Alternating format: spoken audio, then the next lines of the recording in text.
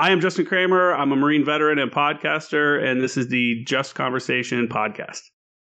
Warning. This program contains strong themes meant for a mature audience. Discretion is advised.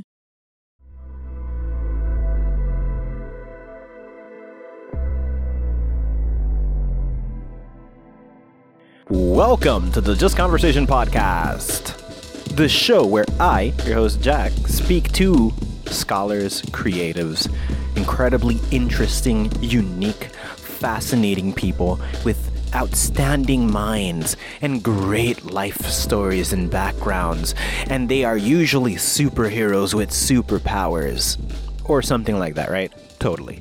That's totally the case. Anyways, hi guys.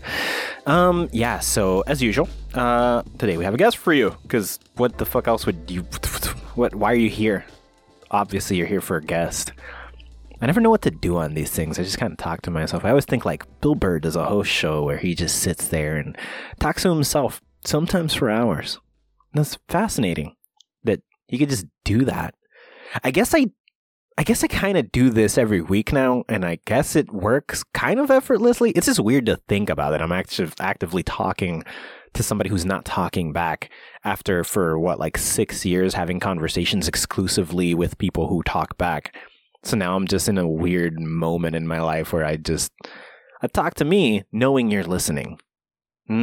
Strange. But yeah, so today we have a fascinating guest for you guys. He is from the former Action Guys podcast, a unique individual. He has so the former Action Guys podcast is a podcast in which Justin Kramer gets soldiers, people who've been active military duty, and he gets their life stories. He gets them to talk about things they've experienced, things they've been doing, they did, their life, what happened, where they go after the military, plethora of different people, different careers, different jobs within the military. A very informative show. If you don't know about the military and you're curious about the military, first of all, listen to that show. There's nothing but amazing, amazing content. I found this man through this process of just I fell down the rabbit hole of his show. He was talking to if I'm not mistaken, the very first, I'm not entirely sure, but I'm pretty sure that the first episode I heard about was the latest episode at the time. That might have been a couple of episodes ago, but I'm so positive the guest he was talking to was a Marine that became a firefighter. Now that process of life just tells you that heroes stay heroes, right? But a person who himself experienced being in the military and then decided to shine a light on everybody else's experience in the military, I found that such a fascinating outlook. Rather than running around bragging, I did this, guys, I'm so cool, respect me, he goes around pointing at everybody else and saying respect to them. Look at them. Look how much of a hero that person is. And that immediately caught my attention. I'm like, you realize you're them, right? But I need to talk to him to find out if he does know that. And so that I had to reach out to this guy. I had to come in man, I got to talk to you. One, I don't care much for the military, and I just fell down your military show rabbit hole. That tells you already how good that is. You know I don't do things I don't want to do, and I won't do things I don't want to do. But I did want to. I wanted to listen. It's so much to the point I want to talk to this guy now. And so I got in contact, got him in, and he's going to be here soon, and we're going to have a nice, lovely conversation. We're going to talk about anything and everything under the sun. And Justin is quite the individual just based on his show, and I've only briefly spoken to him. This is going to be our first real sit down. We're going to have a real conversation. Hopefully I can pick his brain and pick it apart and all that good stuff. But to get informed, get some details on who he is, if you're interested on any of that, so you can know who I am talking to ahead of time, or you can wait till after the show. Either way, look him up ahead or check him out after you're interested in who he is. But if you're going to look him up ahead, you can find the former Action Guys podcast pretty much anywhere you get your podcasts. It's also on YouTube, but the Spotifys and the Apples of the world, stuff like that. You can get that stuff. as well as you can find the show's Instagram at Former Action Guys on Instagram, and you can find his personal Instagram at jkramermedia. And you can also find this man on Twitter at Former Action Guys, but 4MER Action Guys. And you can find Justin's official website at jkramergraphics.com. And I'm sure he's going to explain all that good stuff when he is here. I'm actually really excited for this. I don't normally reach out to a military branch of things. If you know, any long-time listeners of the show know Reaper, one of the original members of the, the hosts of this show, himself was a soldier, Army. But we rarely dove into it. I know there was one episode where we touched on a couple of things and then we just moved on.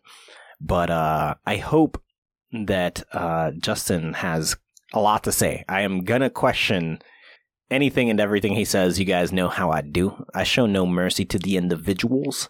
But he is a genuine hero himself. The fact that he leaves having been a hero and then doesn't even address his own heroics, rather starts talking about other people's heroics.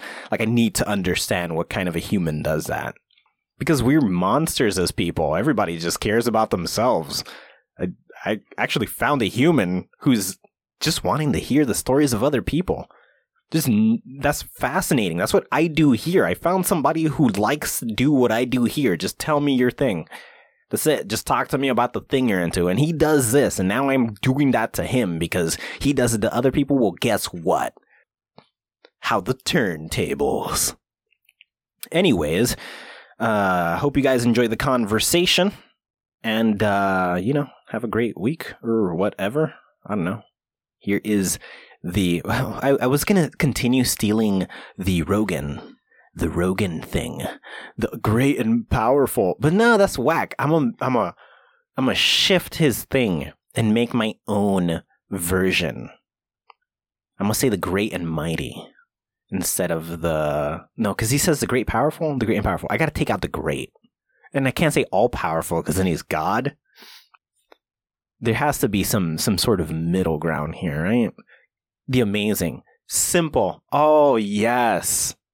So I hope you guys enjoy this following conversation. And I want you to welcome the amazing Justin Kramer.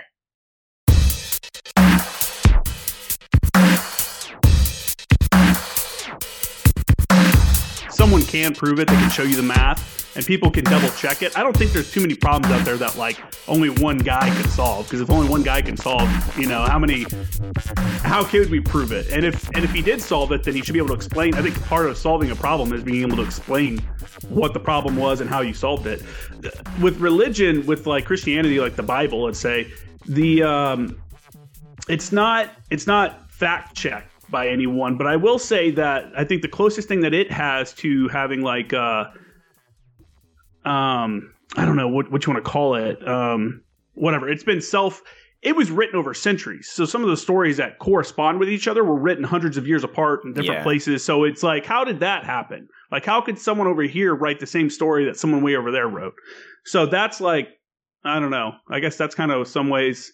I don't know. It's all weird, man. I grew up going to church and everything too. It's like, I can poke holes on both ends of what you're talking about. First, I'll jump into the religion because that's the easiest one. Religion is evolutionary.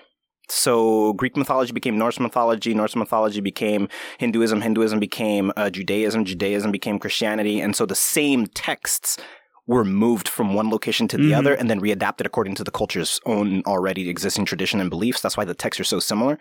And they just extend. I know a lot of them are similar. Yeah. They just extend what's happening. You can actually follow a lot of the similarities. For example, the angel of war Raphael is equal to the god of war Ares. These are just so we moved some of the gods and turned them into angels, and we moved deities around, shifted their names, but their purposes are the same.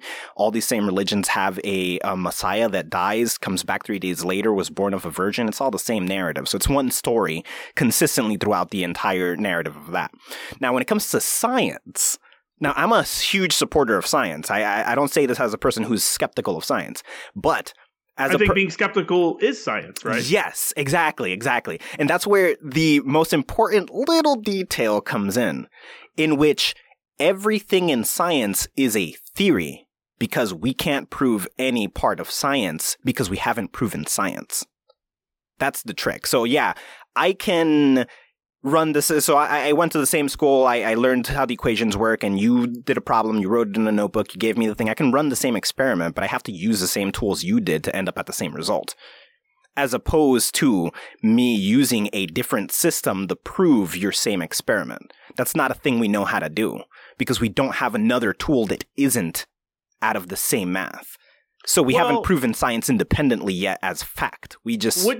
Wouldn't you say, though, that different people approach math in different ways? I mean, look at Common Core math versus whatever we call it back in the day when we were learning math. Like, isn't that two different ways to approach problems, and you see how it comes to the same kind of solution? Oh, no, because you're using the same building blocks. The same basic principle of math is underlying all of the math and is the basic for all of the sciences. Even if, so for example, you could say general relativity is not the same as chemistry, but all of chemistry is based on general relativity, even if you're using totally different equations to get to the same conclusions. They're different maths, but the underlying blocks of 1 + 1 = 2 must always be a fact. So are you saying, like, science without the numbers, like a whole new way of looking at it without even... Yes. Look at it like this, right? I always try to imagine that we came across the numbers, but imagine there's an alien civilization, right? And they did not go through any of the same trials and tribulations that we did. They took a different path, and their path happened to be through, I don't know, narrative. So everything that they ever do has to be focused on narrative. Everything is there was an episode of Star Trek a long time ago. I don't know if you're familiar with Star Trek or you've watched any of it. No, I'm not a Star Trek person. Okay, well, there was an episode of Star Trek where there was a communication barrier that we couldn't understand what they were saying, and we have a universal communicator. And so this shouldn't be a problem we come across. Now, everything in that culture was based on the one time they saw a dragon. There was just a dragon. And so a story of that dragon is their entire language. So everything is a metaphor of the dragon. And the dragon did this, the dragon did that, and those are just sentences that to us is like, oh, I walked to the store. Well, dragon walk, dragon buy. And to us, that sounds like gibberish until we understand what they based it on. Yeah. Now, they have a whole different system. Once we cracked it, we understand that it's language.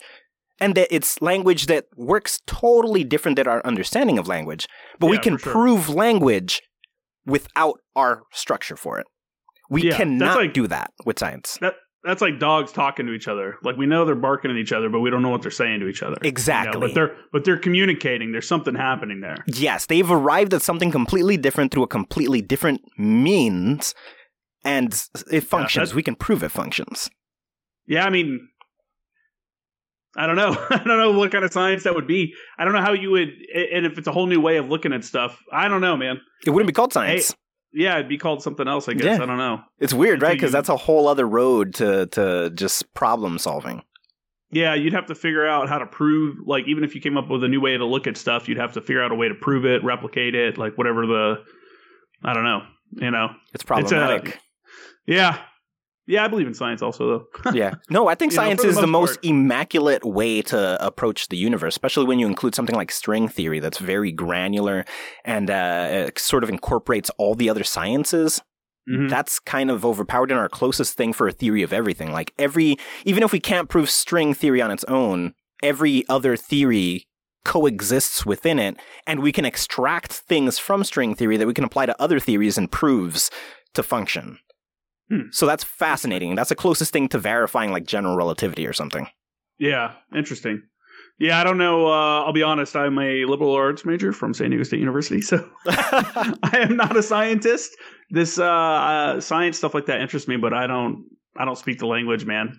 I understand what you're saying, talking about string theory and pulling stuff in and out of it and stuff like that. Like, I get what you're saying, but I can't really speak on it. Oh, no, that's fair. I would just sound like a moron speaking on it because I don't know. I didn't take too many science classes while I was in school. No, don't worry. I'm a fucking nerd, bro. I've done nothing but dive balls deep into sciences through most of my life, mostly out of curiosity. I like science stuff. I mean, I like watching, I get on YouTube and watch different kind of like engineering channels and mechanical stuff like that. And interesting stuff like, I like that kind of stuff, but you're talking deep theoretical sciences, that's like, you really have to be into it. Yeah. It's that kind of, it's abstract science, basically. One of the, I don't know if it's Business Insider or one of the other channels has like, things explained at different levels, and they talk to a theoretical physicist, and it's like they start out with like a little kid, and then I've they have seen a middle that. school. Yeah. So I watch that. That's the kind of stuff I'll be watching because I can understand all the way up until they start talking to like the expert, and then they just, you get into like jargon, like scientific jargon. It's like talking to someone out of the military like myself. Yeah. If we just start talking amongst each other, you're probably going to get lost in part of the conversation because you just don't know what we're talking about. That's fair. Now that you bring that up, how interesting. I've never spoken to somebody who just seeks out engineering. That's quite fascinating, and engineering itself is quite a granular type of, because it's the hands-on science, right? Science is 3 branches. It's the application, Yeah, exactly.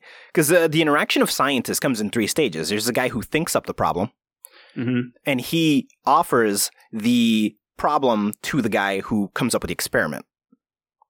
And that's the theoretical scientist gives it to the researcher. The researcher comes up with how I think we could fix a problem. They give it to the engineer. The engineer then designs the thing that would be applied and then gives it back to the researcher who tries to test it out, comes up with results, gives it back to the theoretic.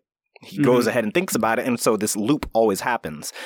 So it is actually the most important part of all sciences, because without the engineer, we'd just be stuck kind of going in circles.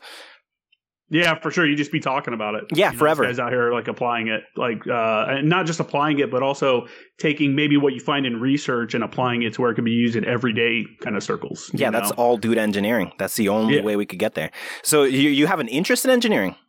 I just like, it's just like anything else, man. You go down YouTube rabbit holes. I'll watch. There's a channel I just started watching recently called like the Brick Channel or something like that, and it's this dude making stuff with Legos, and he takes like he has like these Lego motors, and he does all these like crazy gears. He makes a Google, if you know what that is, like the actual Google like machine. Like you'd have to look it up. Google means something else. Really? It's a number. It's a number. Googleplex.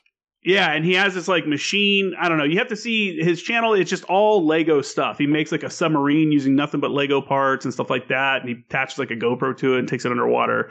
Yeah, I pulled it up to watch with my kid one time, and I kind of got sucked into it, so I've watched it a few times since then. But yeah, man, engineering videos, car stuff videos. I was big into the car scene here for a little while in Southern California, which is always fun. So I was a mechanic for a little bit while I was in the Marine Corps when I first came in. So anything where I can like build and take something apart, understand how it works. Interesting. What was your specific duties? Like, what was your expertise in the military?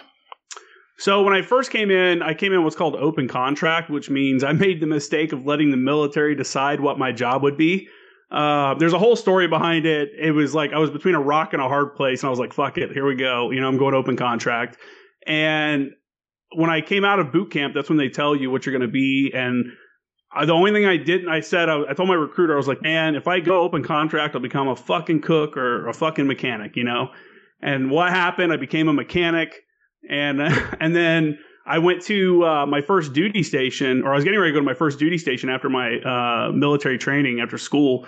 And I was like, well, maybe I'll get sent to like an infantry unit, and we'll get to do cool stuff because even infantry units have mechanics. And I get sent to a logistics unit that is nothing but turning wrenches all day, like working in a garage out in the real world. And I was miserable because I didn't want, I wanted to be in the Marines and like do cool stuff. Turning wrenches was all right, but it wasn't the best thing. So I got sent to Iraq in 2009. And while I was there, at the end of your first contract, you do 4 years. At the end of your first contract, they have a thing called a lateral move, or a lat move is what we call it. And you can switch jobs. So if you want to go from being a mechanic to whatever, you just put in another application basically, and they either say, yeah, you can do it, or no, you can't. You have to meet sometimes you have to have a GT score, kind of like I don't know what to equate it to. It's not an IQ test, but it's like kind of like that. It's your ability to do different tasks. And I applied to be a forward observer or a fire support control man. or fire support man. I said control man. Explain fire support that. Man. Fire support man. Explain that. That means I'm the forward observer. I'm the dude with the binos calling in artillery. Like, hey, because artillery can shoot over 20 miles. So I'm radio back like, hey, gun, shoot here. And then when the round hits, then I'm like, okay, now move it to the right. Move it up, down. Interesting. Yeah, you're the measurement man. And then I became a JTAC. So that means I was a Joint Terminal Attack Controller, which means I was the guy on the ground calling in laser-guided ordnance or aircraft munitions, dropping bombs and stuff like that. I'm the dude on the ground on the radio telling them where to go. Did you prefer that? Oh, yeah, dude. Great job. It is one of the best jobs in the Marine Corps. It's a high stress job, and it's like it's an environment where you're around people that want to be there for the most part, and it's a real meritocracy, because if you're not very good, then you're not going to stick around for very long because it's just not safe. If I'm a guy telling a aircraft where to drop a 500-pound bomb because the aircraft just flies over and drops where we tell them, if I'm the guy doing that, then I need to know what I'm doing. I need to know, I need to have some skills, some ability to kind of assess a situation, kind of see where friendly positions are, where civilians may be, where the enemy actually is, and try to transpose all that into a mission for the aircraft. And if you fuck that up, what's the result?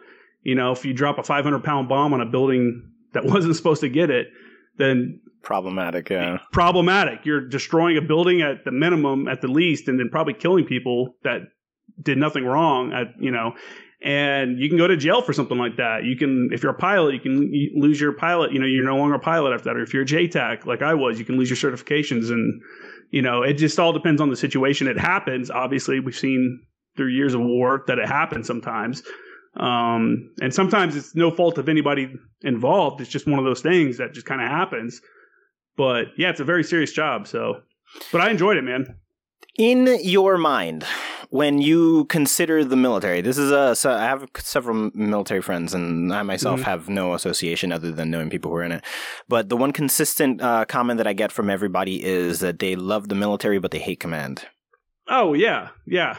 Everyone hates hire. That's just the way it is. It's like, it's like any other job. Let's say not any other job, but let's say you work in a cubicle at some corporate job. Yeah. You probably hate your manager, or you probably hate the management. Like, oh, fucking corporate just came down with this new policy. God damn it. It's the same thing. So when I joined, I was 22. So I had lived on my own for a little while, and I had worked. And this wasn't because I was doing something, suddenly I just wanted to join the Marine Corps. I wanted to join since I was 18, but I got arrested and stuff for weed, so I couldn't join for a couple years. But in that time frame, it allowed me to kind of grow up, work a real job, and pay for my own way and stuff like that. And then when I got in the Marine Corps, it made me, I think, appreciate it more, because you see the similarities. It's like a lot of the stuff is just like the real world. Sometimes you have a boss you don't like. Sometimes you have coworkers you don't like. The difference is in the Marine Corps or the military is that they own you.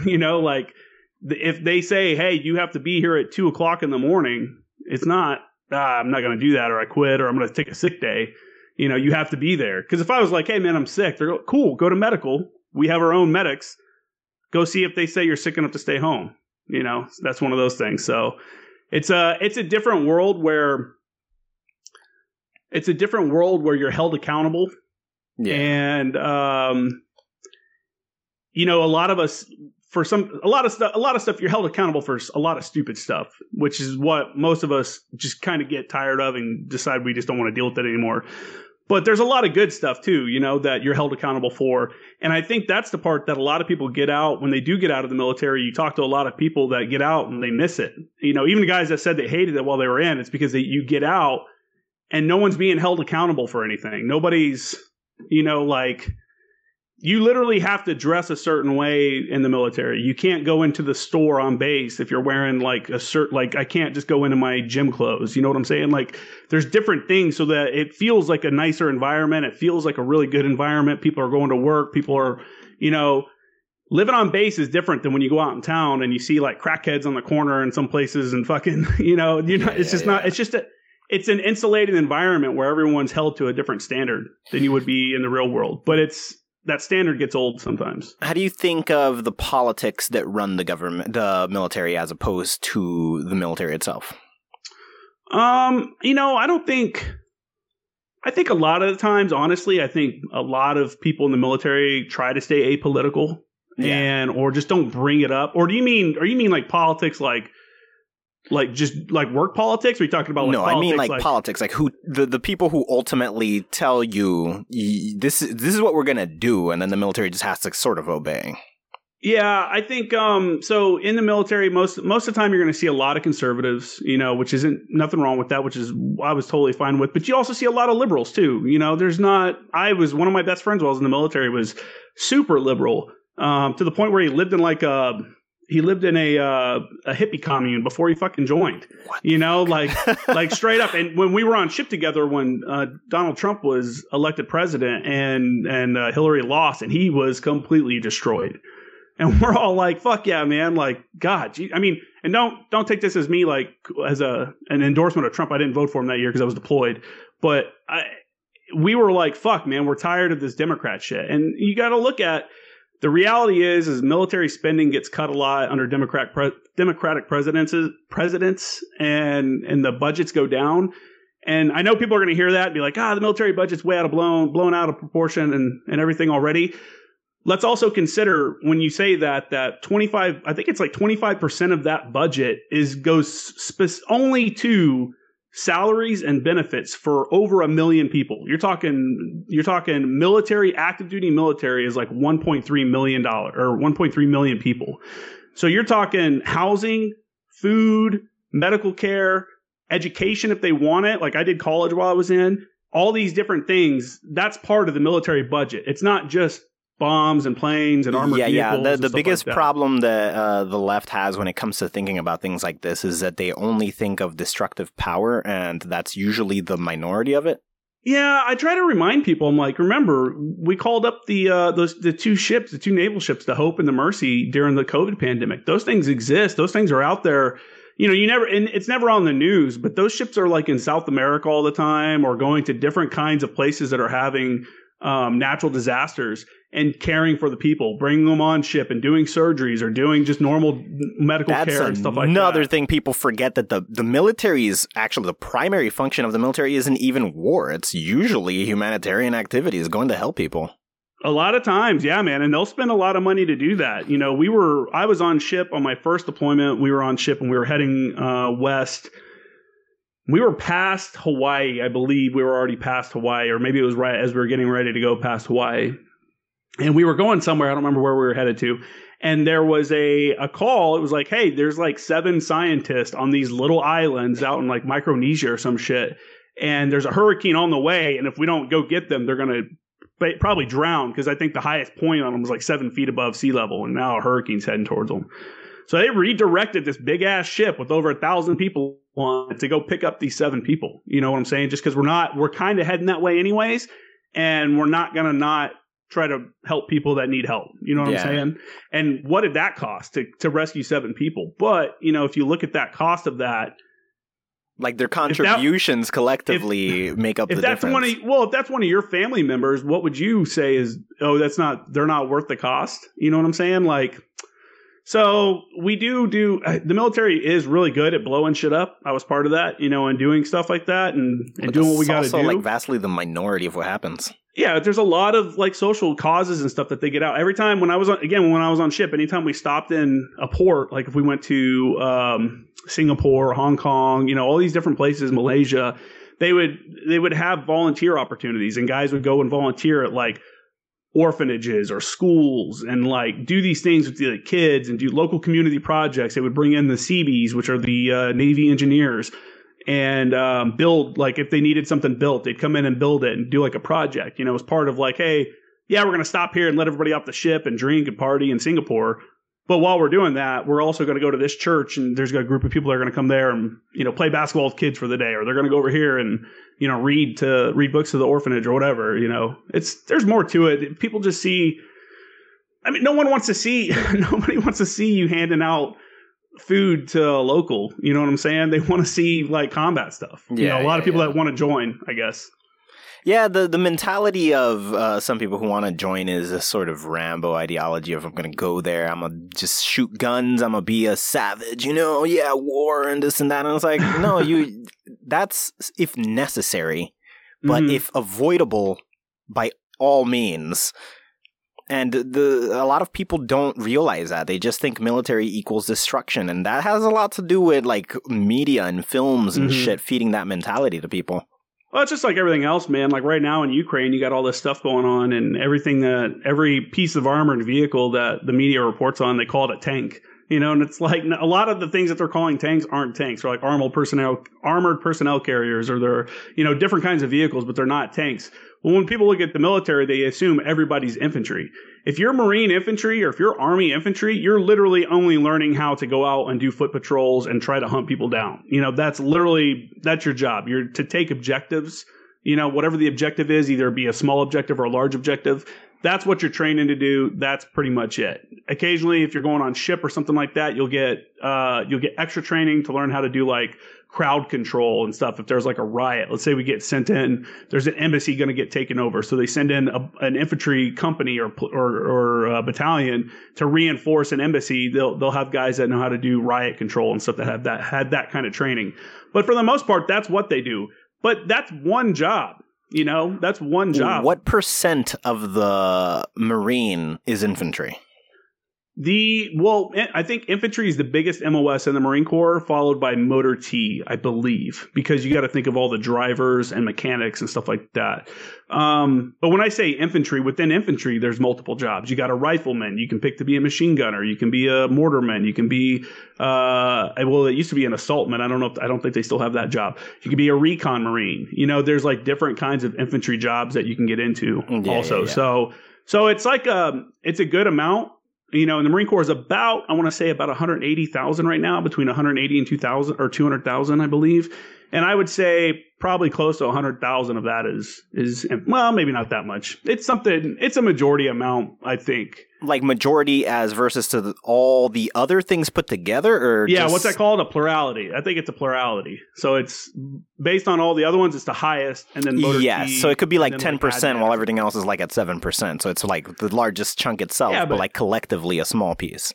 But let's say you want to join the military and you're not looking to get into combat arms, is what we call it. Combat arms is infantry, artillery, tanks. There we go. So combat arms, if you were to give a percentage to what chunk of the military's combat arms, what would you give that? I would say it's got to be at least half of them. I don't know about the military in general. When you talk about Navy, which is almost no combat arms, and Air Force, which is almost no combat arms.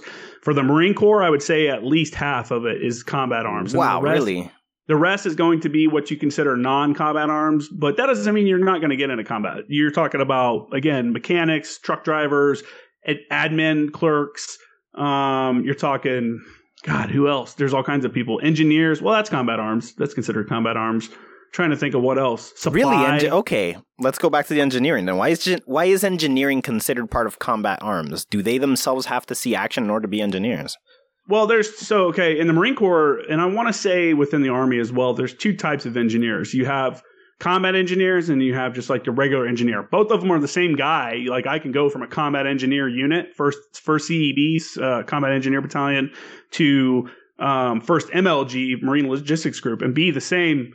I'm an engineer either way. When I'm at first CEB, Combat Engineer Battalion, I go there to be someone that sweeps the road for mines. I'm looking for mines. The dude with the mine detector, the little green man with the mine detector, you're that guy. Yeah.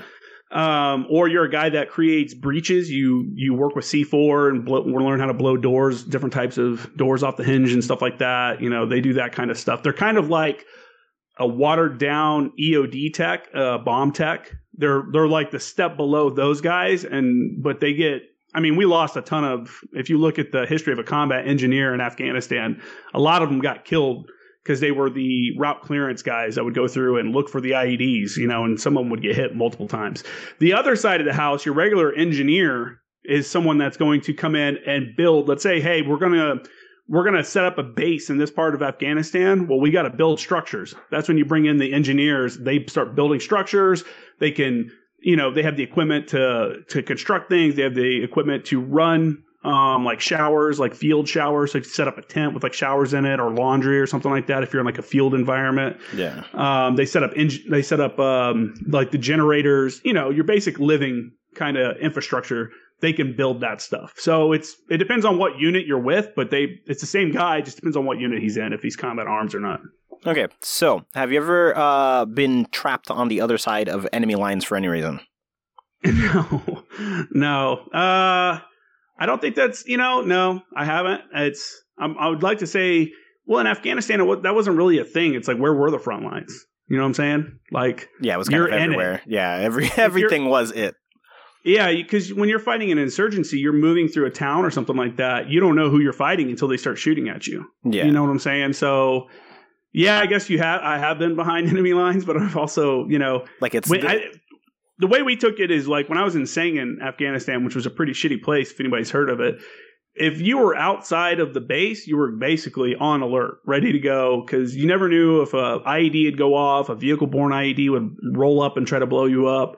Someone would start shooting at you. Have you ever seen that happen in person? A car go off right next to you? No, I'm lucky. I'm very lucky through my... so I've done 5 deployments, 1 to Iraq, 2 to Afghanistan, and 2 on ship.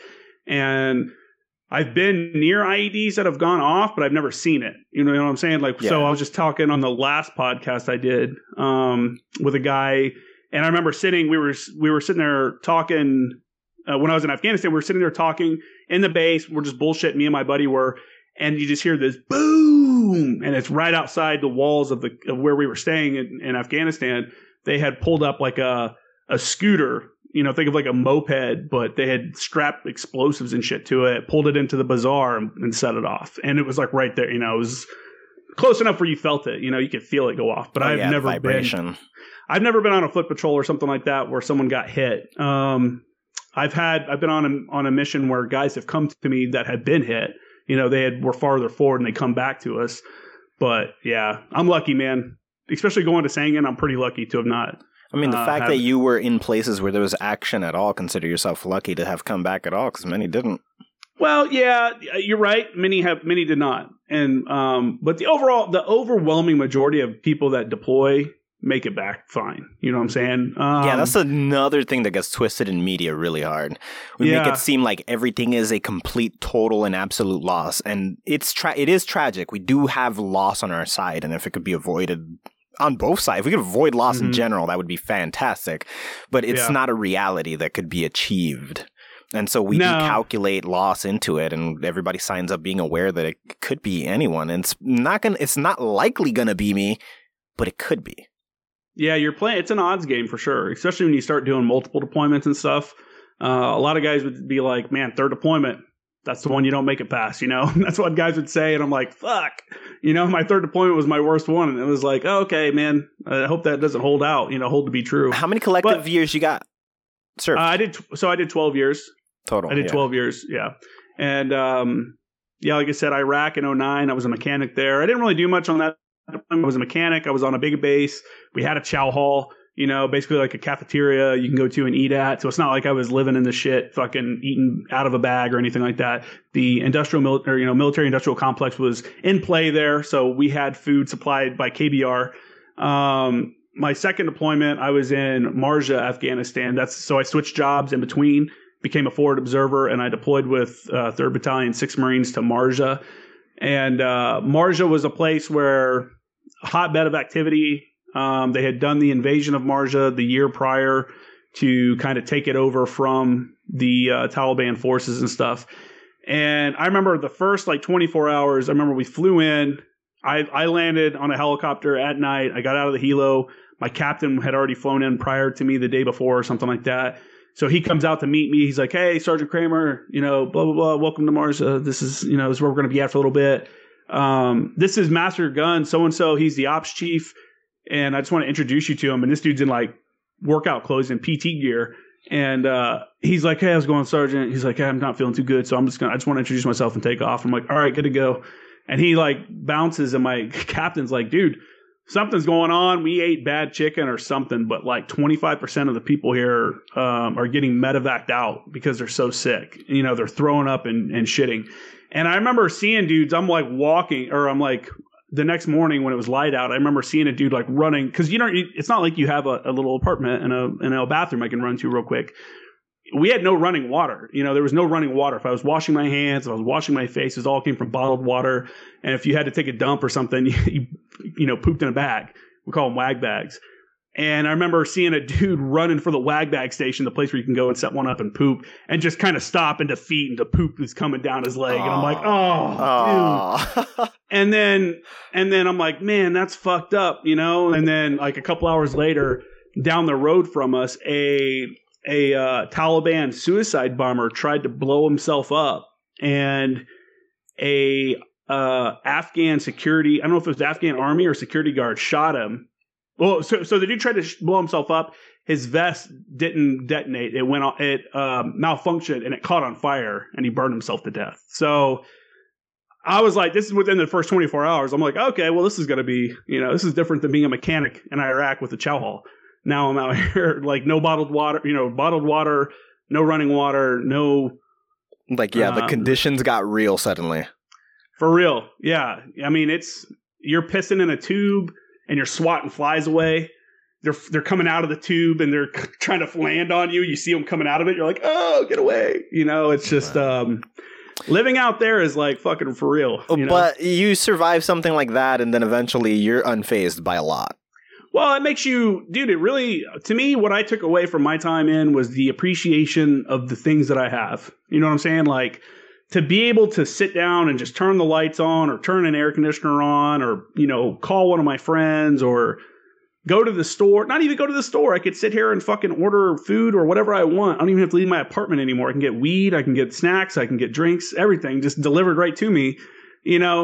It's like, I find it hard to listen to people complain. When I've seen real problems, when I've seen real poverty, and not just on like an Afghan deployment to, saying in our Marja, where people are living in mud huts, like literally living in mud huts and cooking over fires outdoors, like this is in 2013.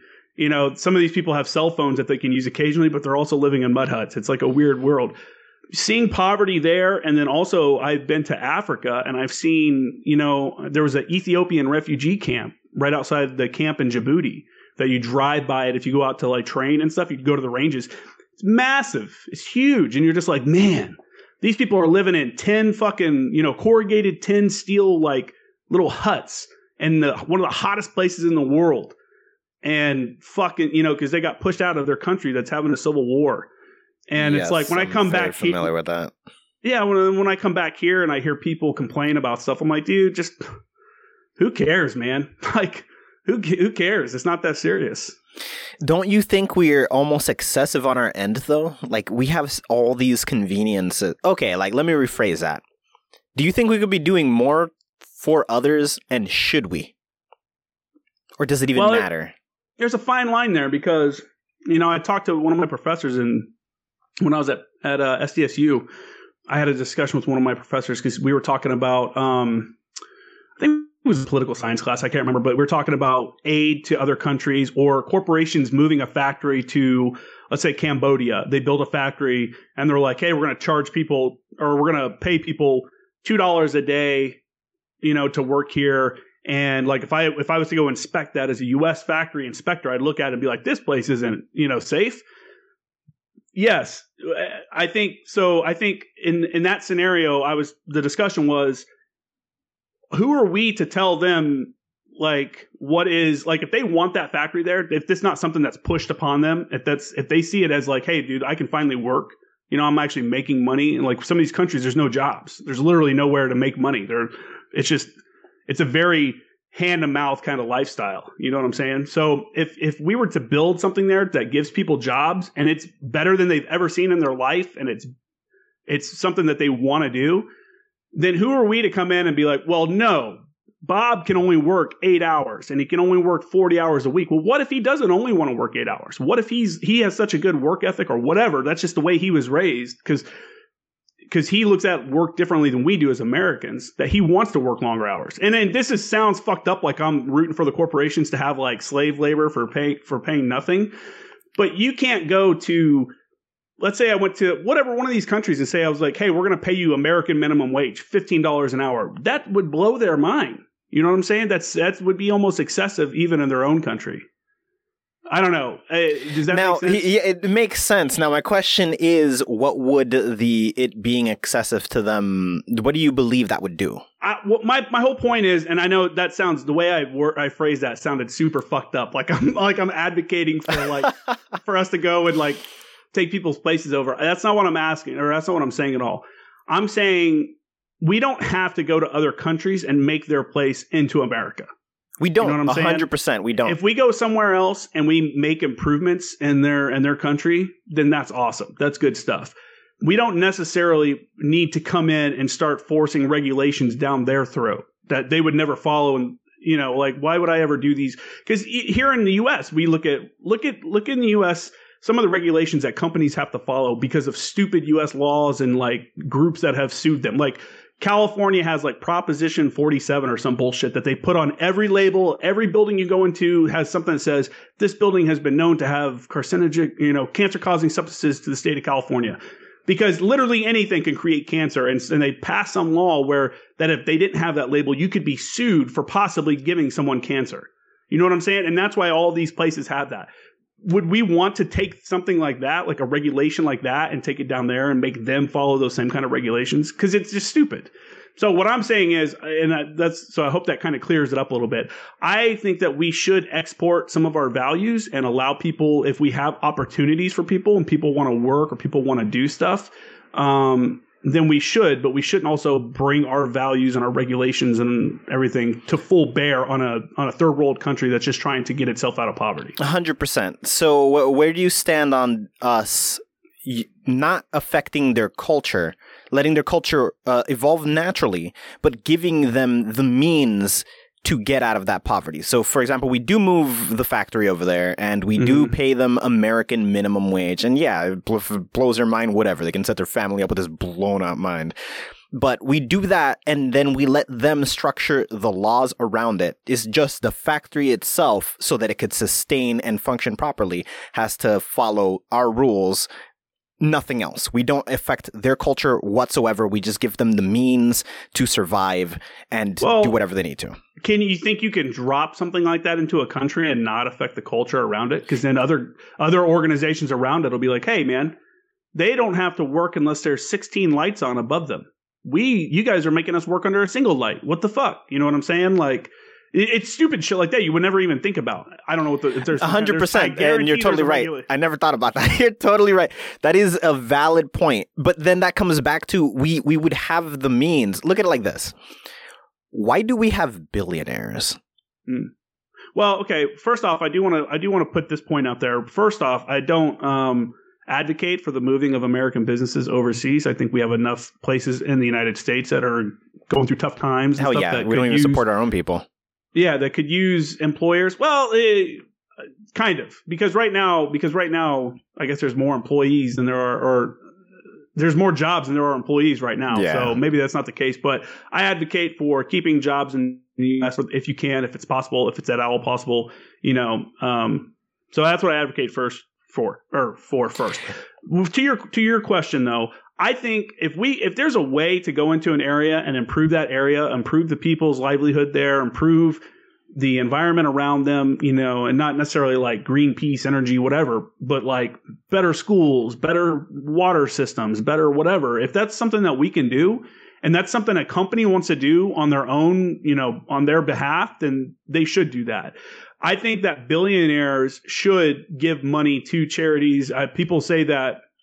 I think Elon Musk gave like $6 billion to charity last year, like the highest amount anyone's ever given. And people are like, well, that's a tax write-off. Well, yeah, to a point, not $6 billion though. Like that's the whole thing's not. I don't know, man. It's hard to say. If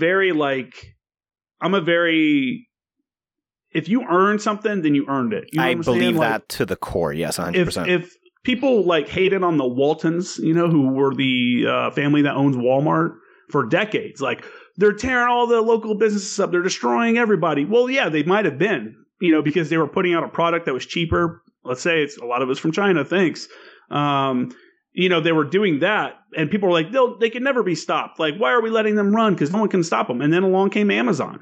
You know what I'm saying? Like, and then, people talk about Facebook is too powerful and too this and too that. And it's like, dude, there's going to be another company come along. There's always going to be another company. And the incentive for someone like Elon Musk or Jeff Bezos to create these companies and organizations that not have only like enriched them beyond a human's wildest dreams, but it's also, how many people does Amazon employ? How many people around the world receive employment from Amazon? How many people a day receive a package from Amazon? Like, how convenient has that become? Look at Elon Musk.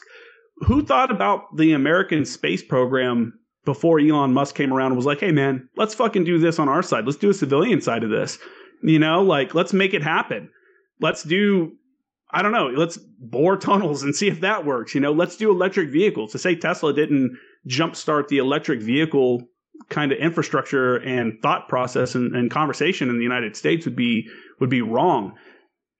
I think, man, if people look at the actual money, like if you look at tax, billionaires or the top 1% pays, like, of all income tax, the top 1% pays like 60% of all income tax. Yeah, 100%. That's like the top 10% pay like 80. It's like 85%. Of all the income tax that are collected. But they also hold 93% of the entire country's finances. I was going to say that I would be open to having a conversation about like a death tax kind of deal for over like a crazy, ridiculous amount, because, and only for the fact, which, the libertarians out there will hate me for that. But if you don't, these like massive family businesses and families and stuff. Look how much farmland and shit Bill Gates is buying up. Like, why does his family need to get all that when he dies? You know what I'm saying? At what point is all that shit owned up by these guys that we'll never get it back from? You know what I'm saying? They're building their little kingdoms and stuff. See, this is actually where my point comes into, because we have people who own so much in such excessive quantities. And I'm distinguishing the people from the companies, because I think you're completely right about Amazon employs quite a couple of people. The conditions questionable, but they do employ, and you're getting money as opposed to not having a job, right? Mm-hmm. But why does Bezos need $200 billion in the first place? Why don't we have, now keep in mind, I do support, like, if I made fucking $100 billion, get the fuck out of here. That's my $100 billion. You could suck it. I'm keeping my money. But realistically, why didn't we come up with the cutoff point? Why not say an individual shouldn't have more than $1 billion and it gets immediately redistributed into the population? So if any dollar you make over the billion immediately goes to housing the poor, or not even housing, because the problem is poor people are going to throw that into the garbage because they don't have the education. So it goes into educating people so that they can then learn how to use money in the first place. So I will say this. I think that, having been part of the U.S. government, having worked for the government for 12 years on the executive branch side and stuff like that, just the inability of lawmakers to manage our money properly. Why would I advocate for people to give up more of their money to a group of people that blows our money on stupid shit, and on different things? I don't know, man. It's one of those things, like, everyone should pay taxes. Like, everything should be, we should be, we're all lifting each other up is what we should be doing. But I think if you get the government in to start limiting, like, hey, you can only make this much every year. Well, what's my incentive to go beyond that? You know what I'm saying? Like, is that going to, like, there's people that are, I know people, and it's at every level. I know people that are like, if I get a job, then I won't get my welfare benefits. I've literally know people. That's so crazy to me. It's like, if I start working, I'm going to make just enough to make more than I'm supposed to. So I'll lose my benefits, which is the same amount that I would get from working this shitty job. So why would I work? I've literally had that conversation with a member of my family, and I'm just like, what the fuck are you talking about? Yeah, you know that's But fucked. That's the mindset of some people, because it's like, it's at every level. Like, if I'm looking at the end of the year and I'm looking at my pay and I make pretty good amount of money, I'm probably looking like, how close am I getting to that next tax bracket?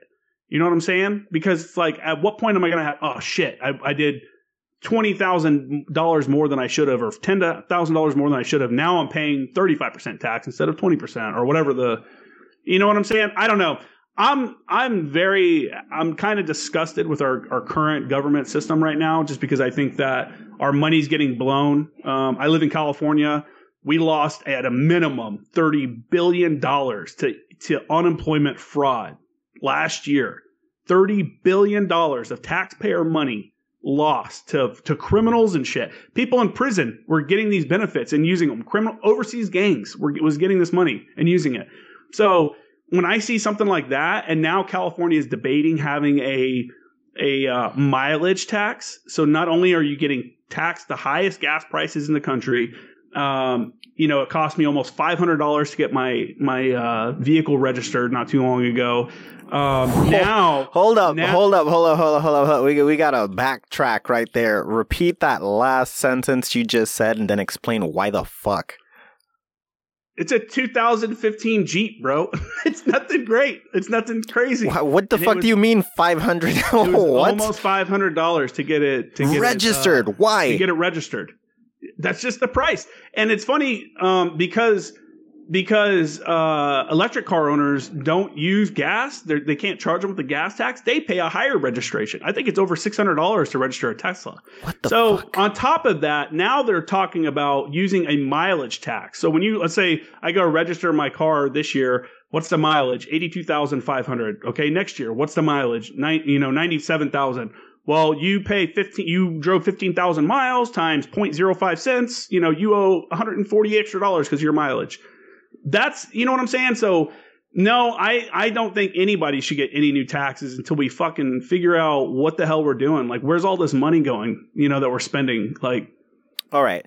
So let's exit the realm of reality and establish that we have a fully functional, totally reliable, provable. They agreed to be on camera 24/7, and that we can see anything and everything they ever discuss, and we know exactly how the government functions, and it's immaculate. It's the most flawless government we've ever had. Do we tax the billionaires to cut off so that they only have $999,999,999 and every extra dollar goes to housing? Because we know the housing is factually functioning, and we are also giving them education. In this scenario where the government is flawless, would you support that? Maybe. I mean, that's a maybe. Again, I mean, in that kind of scenario that you're building here, yeah, I don't know. Maybe I had to stay on maybe. I just don't like how the money's spent. I've seen here in I hate to keep bringing it up, here in California, the housing crisis that we have, which is crazy. Like I'm looking at apartments because I'd like to move into a different one. I'm not finding a 3-bedroom apartment, that's not a shithole in some fucking like place where I'm going to get shot or out in the desert for less than $3,000 a month. You know what I'm saying? It's crazy out here. So the price of housing, so let me back up a little bit. Sorry, I'm like hopped up on coffee and stuff. We spend so much money on homeless people in California, and we have so many homeless people. The big secret out here that no one talks about is that we have a bunch of homeless shelters that no homeless people are in. There's homeless shelters that they're not full. There's not homeless people all over the streets because the homeless shelters are full. Oh, the homeless shelter is actually more dangerous than being on the street. No, it's not that. It's they won't allow them to use drugs in the homeless shelter. You have to be sober, and you have to follow their rules. So there's a curfew. There's all that stuff. What's the effect of that? Where we go, hey, we're spending 20. I mean, God, look up how much California spends on homeless people. It's like $10 billion a year or something crazy. The effect of that, where we are having all these programs that are being underutilized, and we're having law enforcement no longer allowed to ticket people for camping in public or different things, leads to me, literally yesterday I was walking my dog and there's a guy just pissing on the side of a building. And this isn't like he's in an alleyway and I got to piss real quick. Literally in front of a building on the main avenue right here, like which is a main road in San Diego. And he's just standing right there in the open, pissing on the side of the building. You walk by piles of human feces. I've taken my kid to Balboa Park, and there's places in Balboa Park we used to go play and hang around that we don't go anymore because they're homeless camps. And I've seen, you have people smoking meth out in the open. You know what I'm saying? And it's nothing's happening because if they get arrested, they're not getting prosecuted. They're getting put in jail, and then a couple hours later, they're back out on the street doing the same thing. So we're not really addressing the problem. What we're doing is we're feeding this homeless industrial complex. There's whole organizations. That's their whole thing is the homeless crisis. And what happens if the homeless crisis is solved? Well, they're out of a job. Yes, that is exactly the problem. Yep. You think these people that have 6-figure salaries, really good salaries here in California, are going to give up their cushy jobs where they just have to go down to the homeless shelter that no one's in, once a week and check on it? No, man. All right. Okay. So the government functions perfectly, right? We got that down. And I have forced that every dollar over $1 billion goes to your pocket, and I've made you exclusively the president. Everybody in the world has agreed. You've got the power. We're going to give you the ability to write any law. All right. To pass any situation that you think is the right way to solve the problem. What is step one towards solving the homeless problem? Step one to solving the homeless problem. You got infinite money. Infinite money is one. I think there should be housing for homeless people. I think there should be, I hate to say camps, but it's like we lived in the squad. We call them squad bays in the Marine Corps, where it's a room with a bunch of bunks, and everyone can live in them, sleep in them, whatever. I think there should be places. If people, there's people in society, that reject work, that reject housing. You know what I'm saying? They don't want to live in a house. There's literally people on the streets that want to be there. Yeah, 100%. I think those people should be allowed to, though. I watched a homeless dude burning money that people gave him when I was down in San Diego. And so I would build housing. It wouldn't be on the beachfront. The fact that California is spending $800,000 per unit for homeless people right by the beach is mind-blowing. You know what I'm saying? It's like there's no right to live in this property where you could gain taxes. You want to tax billionaires more, but instead you're building homeless properties on $1 million, valuable property where you could have a company come in and build an apartment building or build whatever, commercial building. So one, I would enforce the laws. If you're out on the street, you're walking around naked, it happens. You're fucking going to jail, man. If you're laying on the street and you're naked, you're going to jail, man. That's the thing. And it may be like, hey, maybe we figure out a new legal system for the homeless population where we're like, hey, this guy is rejecting humanity, he's not going to follow the laws. All we're doing is arresting him and putting him in jail. No one deserves to sit in a cage because they don't want to, live in an apartment. You know what I'm saying? But you can't come out here and fucking smoke meth in front of my business. Yeah, that's hardcore. That's a bad one. You know what I'm saying? You can't take a shit in front of my business. That's just...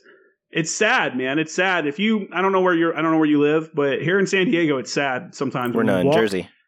I'm sure Jersey's got some of the same problems in some of the big cities, but when you're walking down the street, and I'm a big dude, I'm like 6 foot tall, I'm a big guy, and I'll see a female on the other side of the street walking by a homeless person, and I'm watching the situation because I'm like, if this dude snaps, then I'm going to have to go do something. And it's sad that I got to think like that because you never know when one of these homeless people are going to snap and fucking stab you or something. It's just... Right, but when it comes to the drugs, at the end of the day, doing these hardcore drugs outside is illegal regardless of who you are. It's illegal, but they're not getting arrested, though, because they're not getting prosecuted. So the police departments in California are being directed to not arrest people for certain things because they're like, the prosecutors aren't going to do anything about it. So if they are arrested, so even if they are, let's say you're smoking meth, the cop pulls up right when you're taking a big hit. He's like, hey, bro, seen you doing it in public, we're going to arrest you. You're going to jail. They're going to write you a ticket, and then they're going to release you. The same day. It's no cash bail. It's same day. And then you come back to your hearing later on. But if you're a homeless person, what incentive do you have to come to the hearing? So I don't know, man. It's to a point. I listened to a guy named, I think his name was Michael Schoenberger or something like that on Joe Rogan recently, and he was talking about being in Norway. I think it was Norway. It was one of the Nordic countries, and how they're like, hey, crackhead living on the street. we're going to take you in. We're going to give you shelter. We're going to give you mental health. You know, you can sit down and talk to a therapist, try to get you off drugs. We're giving you this opportunity. If they reject that and they end up back on the streets, that's when they arrest them.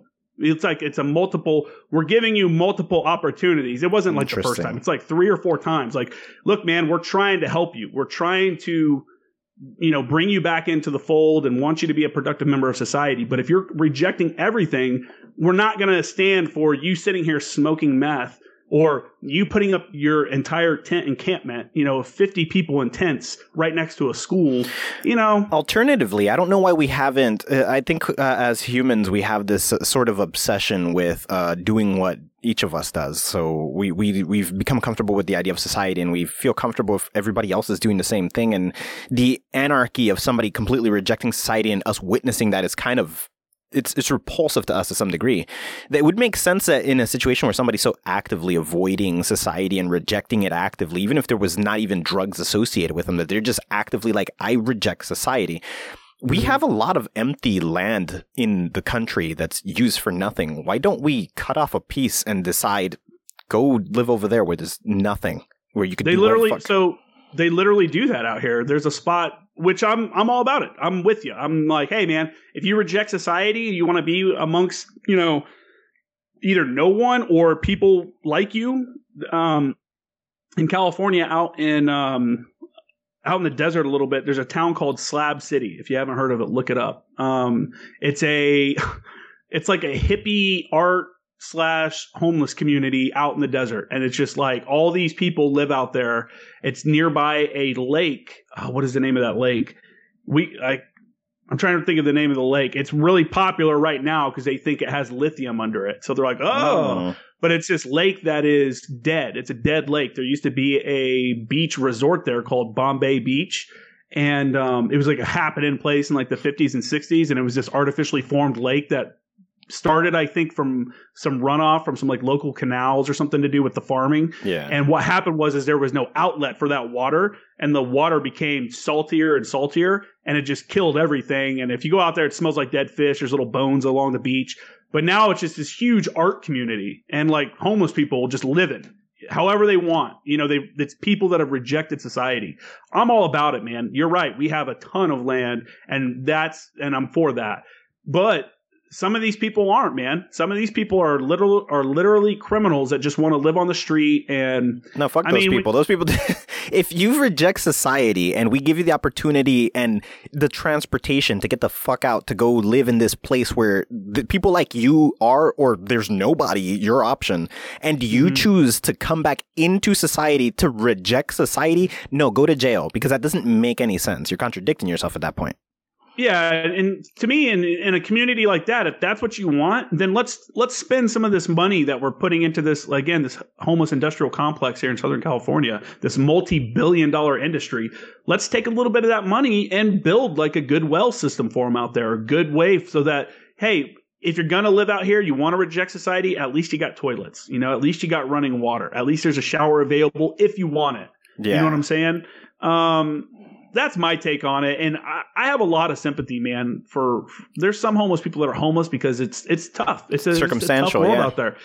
Like I said a little bit ago, fucking rent $3,000 a month, dude, for a 3-bedroom apartment. And that's not uncommon. That's kind of on the cheaper end. You're talking about gas that's at $5 a gallon here in Southern California. You know what I'm saying? Like, there's people going to be forced out of their homes because of that. So there are people that need help. And it's weird, once you're here long enough, you see the new homeless, like you can tell, like this person is someone that is having a tough time. They're kind of out on the street. And then you see the majority, the 95%, which is all crackheads and fucking people that are tweaked out, passed out on sidewalks, walking around, screaming, tweaking, walking in front of you in traffic. You know, like it's you lose your sympathy real fast after you've been screamed at. You know, and this is coming from someone myself. I've bought coffee for homeless people. I've bought food for I remember I bought a banana I was going into a Starbucks and there was this little old lady outside of it.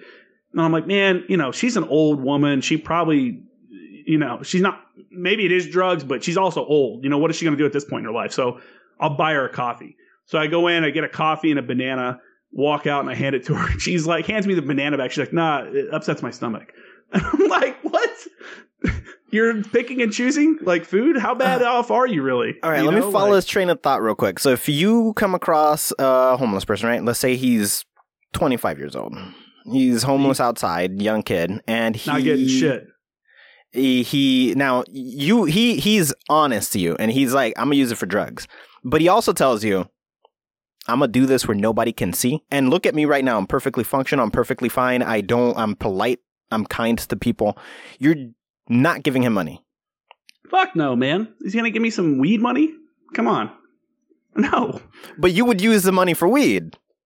Yeah, for myself. The money that I earned for myself, yeah. Now, if a guy goes, hey, man, you got some work for me? Will you pay me to do some work? I would do that. If someone had like, sometimes I have work here that, you just don't want to do. I work from home, so kind of gets old sometimes. If I had something where, I could pay someone to come in and do it, I would totally give $10 an hour or something to a homeless guy to come in and work, $15 an hour or whatever, for a homeless dude to come in and work, or buy him lunch or whatever. I think some people, they got to lift themselves up by the bootstraps. As much as people hate to hear that, that's the case for a lot of people, man. That's the case for a lot of people. Again, there are those out there that are just, it's a hard off spot. They're in a tough spot right now, or maybe they need mental health. I think we do need to spend more money on mental health stuff, on some stuff like that. I think that would be great. But I think a lot of these people, man, again, I can, now that I've lived out here long enough, I can see people that are homeless because they're hard off, and I can see people that are homeless because they're just fucking crackhead drug addicts, and they're just not going to come back into society. Then I got a question for you. What of the people who are just designed in such a way that the society isn't meant for who they are? So most of us, there's a natural human drive that leads us to want to be productive to some degree, at least most of us. We want to do a thing. We want to do a job.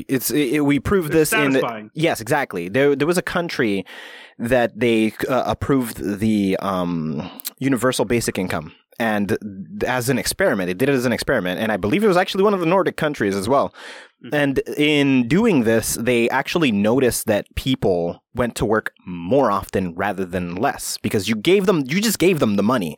But this allowed them to clean up, do their hair, buy the clothing, to feel confident to go to the interview, get the things they needed that made them feel right. And instead of being lazy, they went ahead and started applying for jobs more frequently. And most of them actually got the jobs because they were also more presentable. So there are the people who have that strive. But in that same experiment, they found out that there's a group of people who the actual chore of working is so overwhelmingly depressing that it caused mental health problems only after they found themselves with the obligation of having to work, as opposed to not to. So there are people who are actively designed in such a way, their genetics or some psychological factor, not that there's something wrong with them, but forcing them to function within a society designed for most of us. Well, there is something wrong with them though, right? Because that's your own survival. I mean, your own survival working leads to your survival. What would happen to that person 10,000 years ago that says, fuck it, I'm not going to hunt today, or I'm not going to... Ooh, but that's shaky ground. I like to compare that exact scenario to something like autism, right? So the idea behind autism is that your brain is totally different. There's nothing intellectually wrong with the person. The easiest way to differentiate autism is that the neurotypical brain has the senses of sound, the senses of sight, and the senses of smell that are very prominent. That's how we navigate the world. We see, we hear, and we smell, and we guide through the world with that. And then when it comes to just critical thought, we use symbolism, and we have critical thinking through subtext. Mm-hmm. While somebody who has an atypical brain usually has high tactile sensations. They're symbolic. The part of their mind that rationalizes symbolism isn't as prominently developed. And so they're significantly more literal, but people who have this type of brain tend to be, for example, engineers, or the best engineers tend to be the autistic engineers because they are so literal. They see everything function to this degree. So it's a different way of learning, but we've developed the world for the neurotypical brain so that we don't have naturally, until now that it's becoming more common and we're discussing it. But for a very long time, people who had autism did not have the tools to even develop the proper way. We would try to teach them the same way we taught everybody else, but instead of teaching you through language, maybe we teach you through sight first and then you learn to develop language later. And so we've made it overwhelming just to be you because we've decided society should function this way. The same way that, like, the world is designed for the right-handed person and most people don't even realize that there are left-handed scissors. Mm-hmm. But I'm a lefty. Yeah, exactly. So you had to learn to use a right-handed scissor just because. And no one fucking cared, right? Nobody gave a shit. No one gave a shit. Exactly. You know 1,500 left-handed people die a year using right-handed tools? That's crazy. I'm also left-handed dominant. Fun fact. Yeah. So over time, I would say evolution, natural selection, unfortunately, the weaker people of a species are going to die off. As technology's gotten better and we've understood autism better. We've understood how, someone like Helen Keller who couldn't see or hear, how they communicated, better. Then we could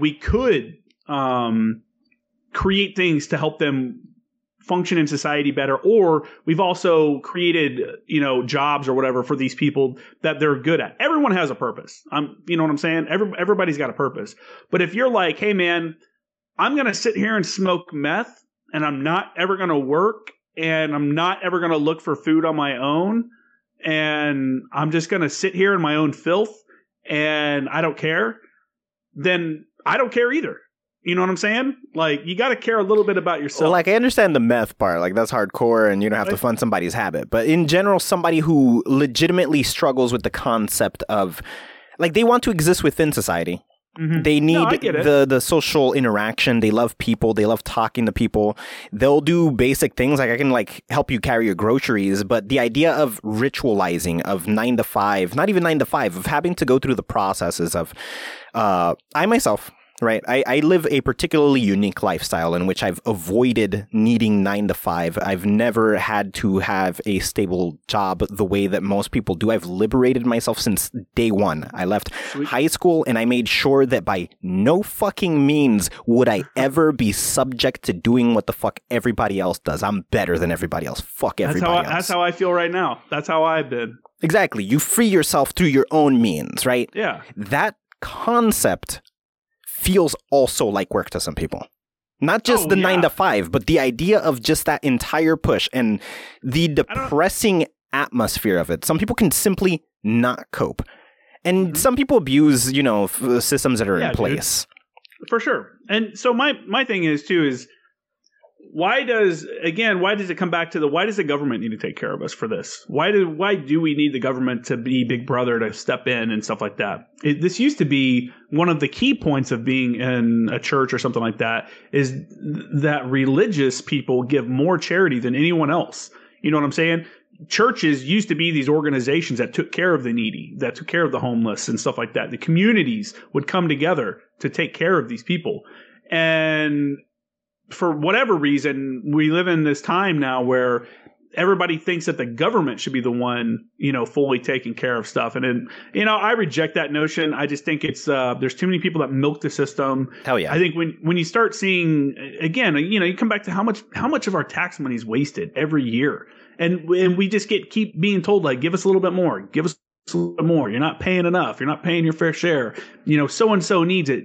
Timmy needs it. Little Timmy, there's people that need help and we should help those people for sure. But there's too much waste and stuff. I just can't advocate for adding taxes to anybody until we start cutting some programs. And when I talked earlier about military spending, there is a lot of bullshit that happens in the military, a lot of waste.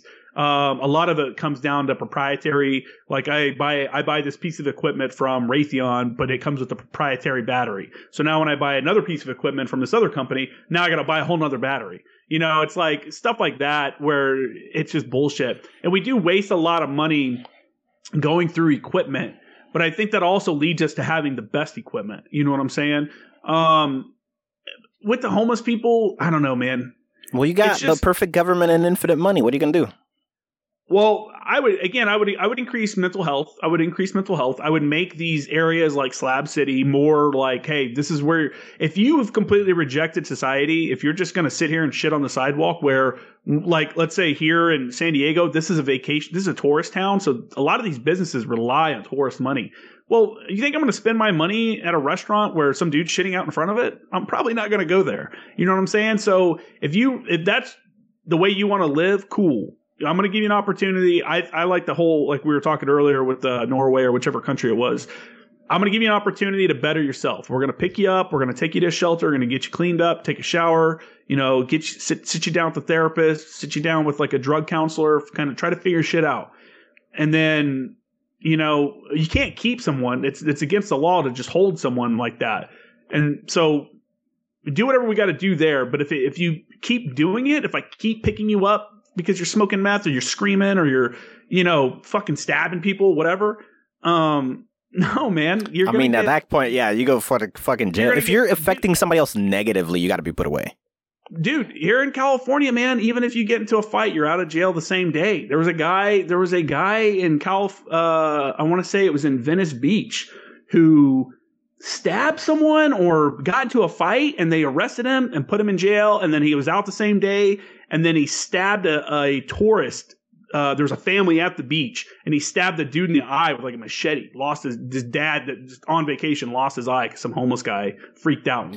And, Do you think prisons are good private, or should the government be forced to take care of them so that they actually correct the situation rather than punish the people?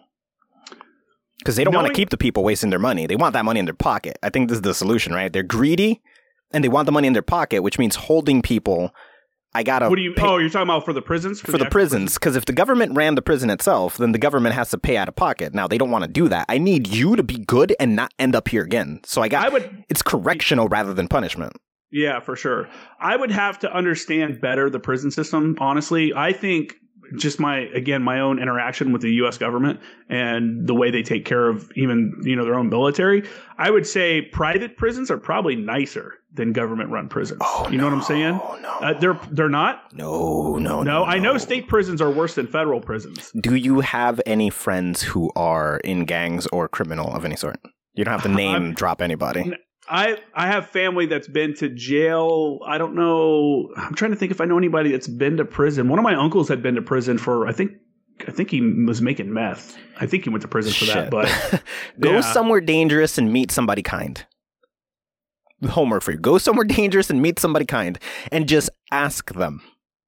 What do you mean? Difference. Go somewhere where people would regularly end up in prison, whether it be through systematic racism or whether it be through actual crime or whatever the case might be, and just pose the question of which is better and let them tell you. Yeah, I'd be interested to hear, honestly. I mean, I live in a neighborhood where there's probably people that have gone. I mean, I'm not in a nice neighborhood in San Diego. No. Yeah. I highly recommend. It's an enlightening experience. Sometimes I wonder if that's a gunshot in the distance or if someone's shooting off fireworks from Mexico. I don't necessarily, because they bring over the fireworks from Mexico and shoot them off here in the hood sometimes. So no, the two things that you can probably get any person who's been to prison to agree is definitely the government should be in charge of all of them, so that they get you the fuck out in the appropriate amount of time, as opposed to trap you there in the worst conditions for profit. I've heard this argument about the for-profit prisons that they are keeping people in jail longer than they're supposed to be to maintain a certain amount of capacity or whatever at the prison itself. Yes. I've only heard a few talking points on this, so I'm not educated enough to formulate an argument either way. I've heard that that's not the case, there's spot issues. But that's not a case, there's always going to be corruption, no matter 100% unavoidable. Guess what, people? There's doctors that are pedophiles. There's freaking there's teachers that are freaking rapists. You know what I'm saying? There's people out there that are murderers. There's this zero defect mentality that we have for people is really bad. And I think that you're going to find corruption in a prison system. Is it through the entire system, or are we talking about individual prisons that have problems that have been identified? Well, now I have something to propose to you in response to that and in your view of the government, and I apply this to every single thing I ever think about, and I always forget it, and I always got to remind myself, I try to discipline myself just to think about this one phrase consistently. It's never the system, it's always the people. Well, the people are the system. Sort of. For example, if you think of how the government works, right? The design of the government, the structure, the positions that are there, regardless of who fills the position, on paper, immaculate. We have the best system in the world. Nobody can fuck with it. That being said, people get into the position and do corrupt shit. For sure, yeah. Now, it's never that the system was fucked. People just go out of their way to exploit the loopholes and do corrupt shit.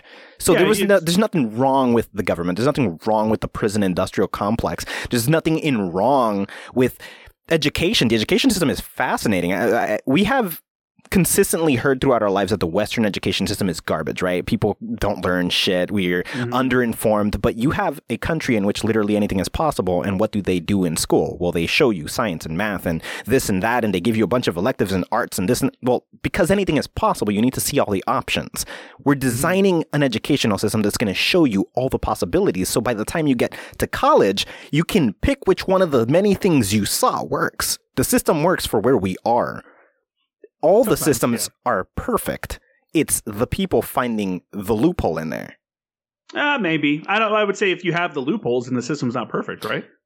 Well, you would never have a system that is immaculate, but you have a system that is in every way usable for the benefit and in no way used for the benefit by the people there. Yeah, the system is people are always gonna power corrupts people. It is what it is. It's just always gonna be that way. Everybody's different. Everybody's born with a different brain. You know, again, like I was saying in the military, it's almost like the real world where if you work a regular job, sometimes you hate your boss, sometimes you don't. Some guys are cool, some guys aren't. You know, it is what it is. And some people are going to use their position of authority to do things that they shouldn't do. You're not going to get rid of that. It's just it's an unfortunate reality that we live in, which, you know, adds to the argument to why would we give more money to that corrupt system that we know people are exploiting right now. It's funny to watch. It's funny to watch all the Congress people be like, what? People are insider trading? We should ban insider trading from Congress. It's like, no shit.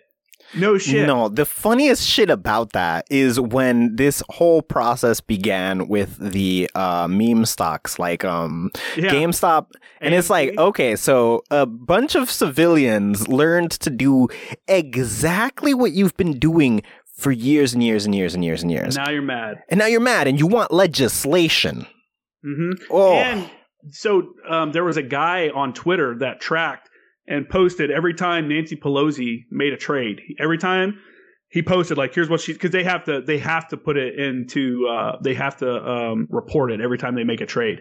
So every time she made a trade and reported it, he posted it on Twitter. And people were making money off of this. And Twitter, it became a popular page, and Twitter came in and banned the page. They got rid of it because they're like, I don't know. You say whatever you want to say. You know, that goes into the conspiracy theory realm of why they're taking them down, but it seems pretty suspicious.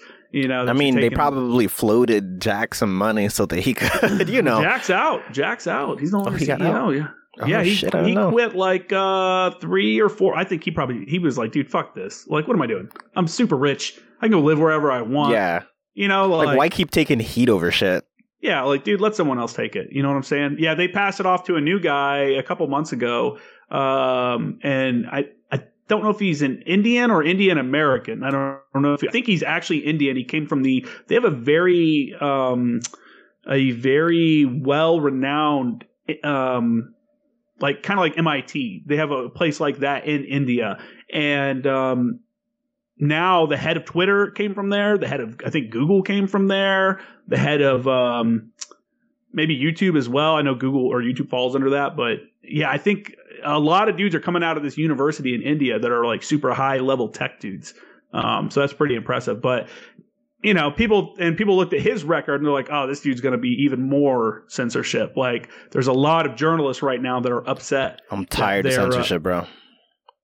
You know, let it all out, man. Say what you want to say what you got to say. I mean, based on what you listened to of this show, you can see how little fucks I give. I refuse. Yeah. Cancel me sooner. Fuck it. Well, and the thing is why would someone even fucking care? If they listen to it and they go, man, this guy's crazy or whatever, then turn it off. Yes, don't listen. No one's telling you have to what kind of life are you living where you have to like listen? Let's say they listen to your show and now I'm like actively campaigning to have you removed. You know, like I'm going to make sure I post it on social media. I get canceled every other week, man. I'm going to get other people to come on and say that you should get removed. And I mean, what a shitty life that you're living if you're like in that. But that's, you know, it's almost like I like the description for those kind of people. You know, it's obviously mostly a lot of left-leaning people. And now you're seeing a lot of right-leaning people come back and be like, well, let's cancel them because they canceled us. You know, and it's like you're doing the same shit then. Let's just stop canceling everybody, man. Yeah, why do we need to bend others to our will rather than just, well, I don't like what you're doing. Okay, change the channel, bro. Like, how hard is that? I'm kind of torn where they're like, hey, you know, we need to regulate social media companies so that free speech, you know, they shouldn't be deleting people's accounts. If you're saying that Donald Trump can't delete tweets because people have a constitutional whatever to tweet at him, or he can't block people because that went through the courts. You know, Donald Trump can't block people when he was president because they have a constitutional right to see what he's tweeting as president. But then you turn around and how can you also ban people? Because now I can't see what people are fucking, you know, I thought I had a right to see what he was saying. It's one or the other. Please, you think these arguments make fucking sense? They're contradicting themselves consistently. It's always a contradiction, but I'm wary of getting government involved. You know, I'm wary of them stepping in because the government fucks up everything because it's so bureaucratic. There's so many people behind the scenes that are like hooking a dude up for this, or hey man, we'll use your company because of that, or hey guy, I'm a government worker, I can do whatever I want, I'm not going to get fired. You never hear about government workers getting fired. They can be shitty as fuck. Once you become a GS employee, like a GS12, GS10, whatever your rating is as a government worker, you're not going to get fired. It's so hard to get people fired from. That's why our government's inefficient, because of the bureaucratic the bureaucracy has allowed these morons to keep working even though they suck. All right. So perfect government, infinite money. Fix it. Oh, well, I would probably fire a lot of people. I would probably get rid of a lot of stuff in the government. I would cut back on a lot of things, and I would just say, take the money back and give that money back to people. You know what I'm saying? To which people? People they took it from? To the taxpayers, man. Give it back, the government's too bloated. I think if anybody says the government's like everything's going well with the government, it's kind of they're not paying attention. The government's too bloated. There's too many committees.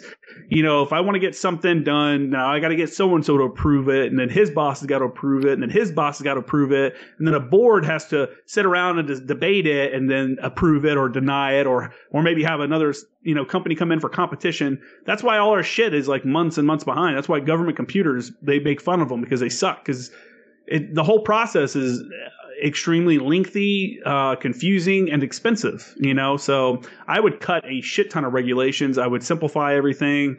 I would simplify the tax code down to something where everybody pays the same amount, like percentage wise, that I agree with so fucking highly. Yes, 100%. I find it such exaggerated bullshit. Like, I basically play devil's advocate to any idea, but where I'd honestly stand is, it doesn't matter how much money you have. We set a number, and if you're an American fucking citizen, that's the percent, no matter how much money you made. If you got $100 billion, and I said 7%, that's a fuck ton of money. I don't need to bring that up. And if you made $10, and I said 7%, that's an incremental nothingness. Mm-hmm. So it's fair to give everybody the same number. For sure.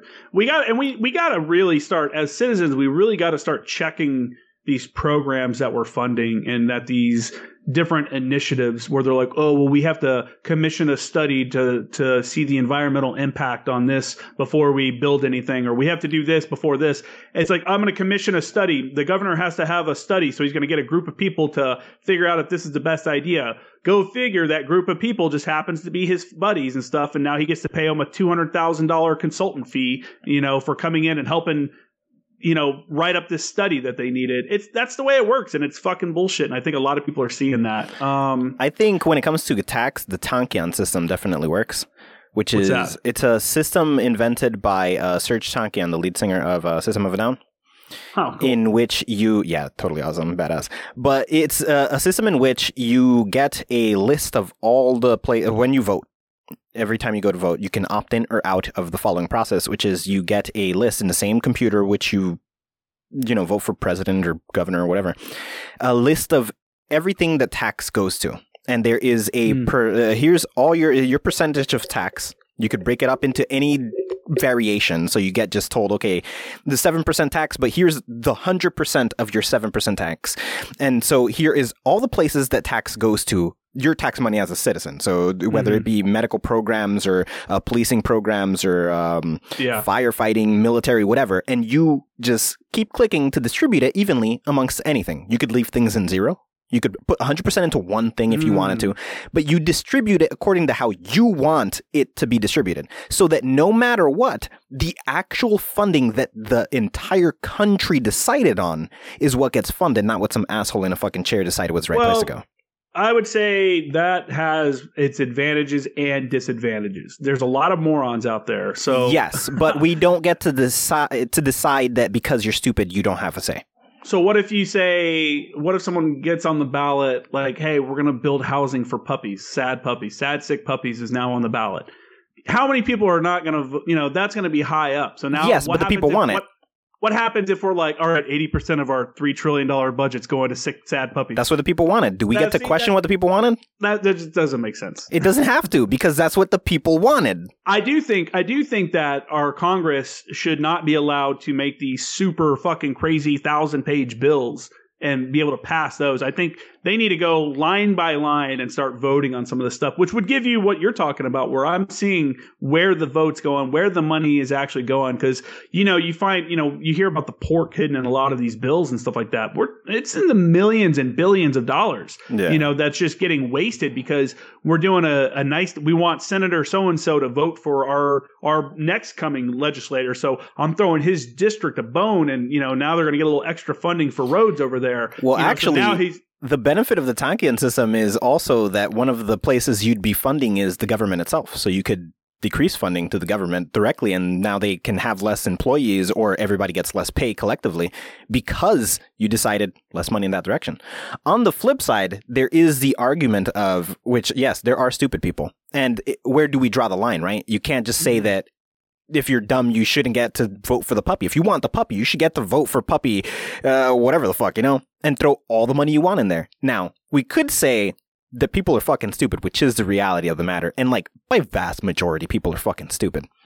But also, that's a problem that we've made as a country, right? We've systematically closed off some schools and district areas so that only your neighborhood funds your school. And so you don't have great education. So your say is garbage, but it's kind of because we made your say garbage through a bunch of processes, because your school can't get good funding because you're in a shitty neighborhood and we forced you there in the first place because we didn't let you go into a good neighborhood to get the funding in the school that would make you smarter. So we could go the opposite way and say that only people beyond a certain level of intellect are the ones who get the say at all. So then we say you have your bare minimum college degree, a 4-year college degree, and you have to be only responsible for the vote specifically about the area of expertise you are in. So if you are a economist, then you get to choose where the funds for certain things go. If you are a person who works in infrastructure, then you get to choose how that is distributed.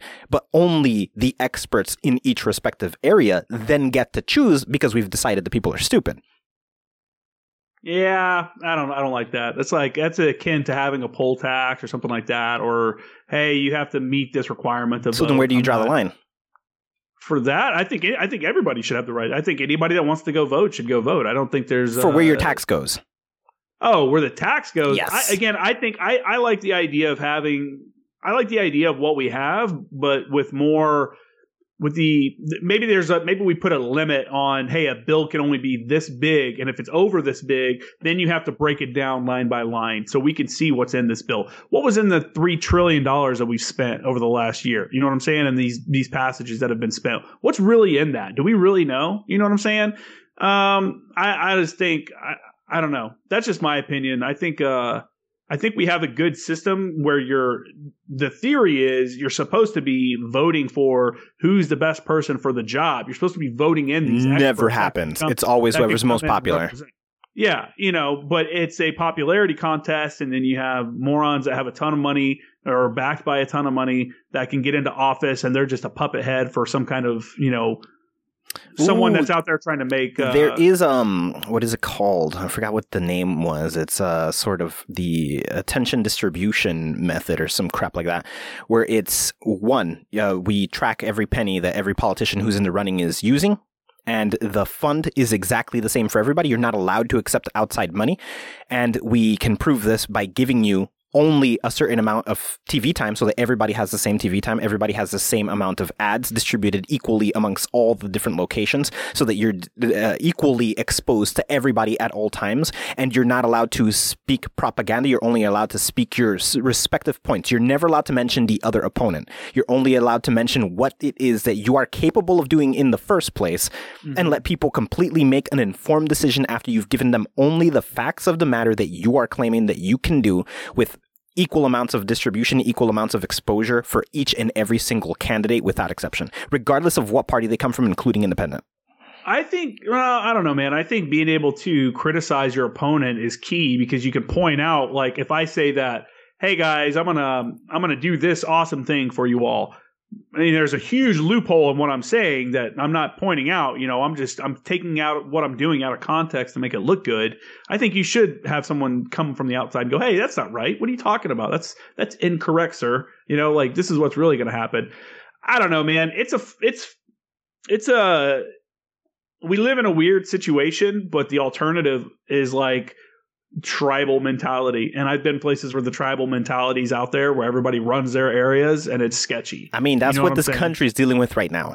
Nah, not really. We say that, and there is a tribal mentality, but it's... You don't think the extreme left and extreme right are tribalistic as fuck?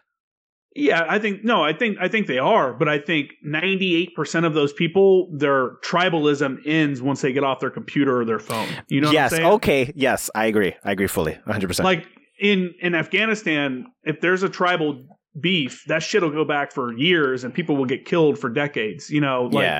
That's just one of those things. And here, that happens. That's where we get our crazy extremists that go and blow shit up or, try to firebomb something or whatever. That happens, but it's way less. I mean, how often are people getting ran over in the United States? How many car bombs are going off in the United States? How many, you could talk about shootings and stuff, but when you look at per capita and how many guns are out there and stuff like that, our shootings aren't actually that high compared to a lot of places. I don't know. It's just, it's a tribal mentality, but I think if you walk down the street, you're not looking at other people going, oh, this dude's probably from fucking Chesterfield, or this guy's from the whatever family. You're just maybe I'm jaded, or maybe I'm not. Maybe I have my own blinders on. I'm just walking around not giving a fuck. No, I think maybe not everybody's like that. But that's how I am. No, 100%. I think you're taking it as a significantly more literal version of tribalism, as opposed to, have you seen what happens to a person who claims they support Trump in a place where they don't? Yeah, that is tribalism at it, and that's not even behind the computer. You get jumped just for saying that out loud. I just told my brother-in-law, him and my sister are going to I think they said a Kenny Chesney concert or something like that this summer. And I was like, bro, I'll buy all your drinks for the night if you wear a I Love Biden t-shirt and wear a GoPro. And he was like, fuck no. Because, it's the same thing. If he was to wear something like that, it'd be just like, maybe not just as bad, or who knows. Anytime you inject politics into something where people are just trying to have a good time, you're probably going to hear from the other side, because they were just trying to have a good time, and now you came out and had to cross that line, had to throw on the MAGA hat, or had to throw on the let's go Biden. But it's weird that we've taken politics to such a degree that we can't just I can't just disagree with your ideas. And now I have to hate you as a person. And that's part of the culture. Like, what the fuck happened? It's, I don't know, man. I think the internet has been a good and bad thing. It's a good thing because we have so much information accessible. I mean, I can pull up anything I ever want to know in the palm of my hand. I have all the answers, literally. The answers for almost anything, that you could think of. And no one has ever had that capability before. I can communicate with someone on the other side of the world who never even met them. I can just shoot them a message, be like, what's up? And they may respond. That's the power of the internet. But then we have people that take that and they use it to be assholes.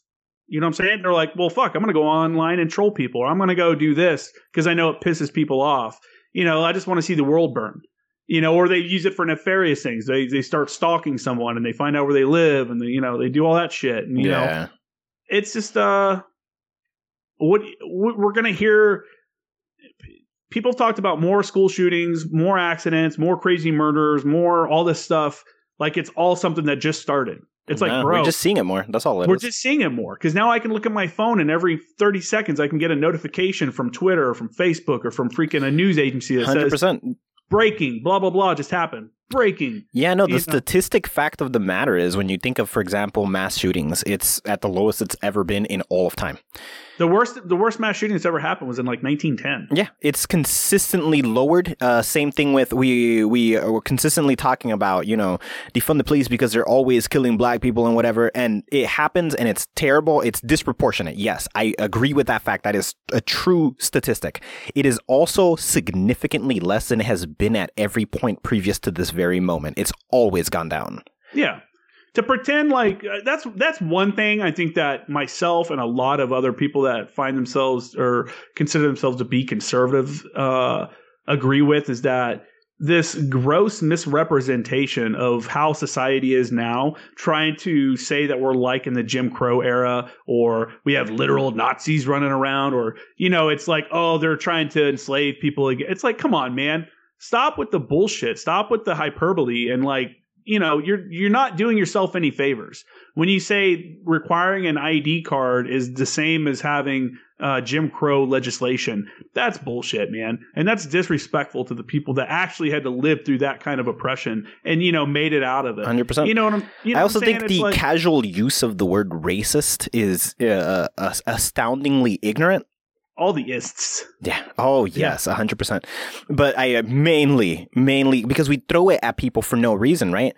Yeah. I believe in the big difference. One, I've said this before on the show, and I don't know how you feel about this following sentence, but I have zero problem with racism.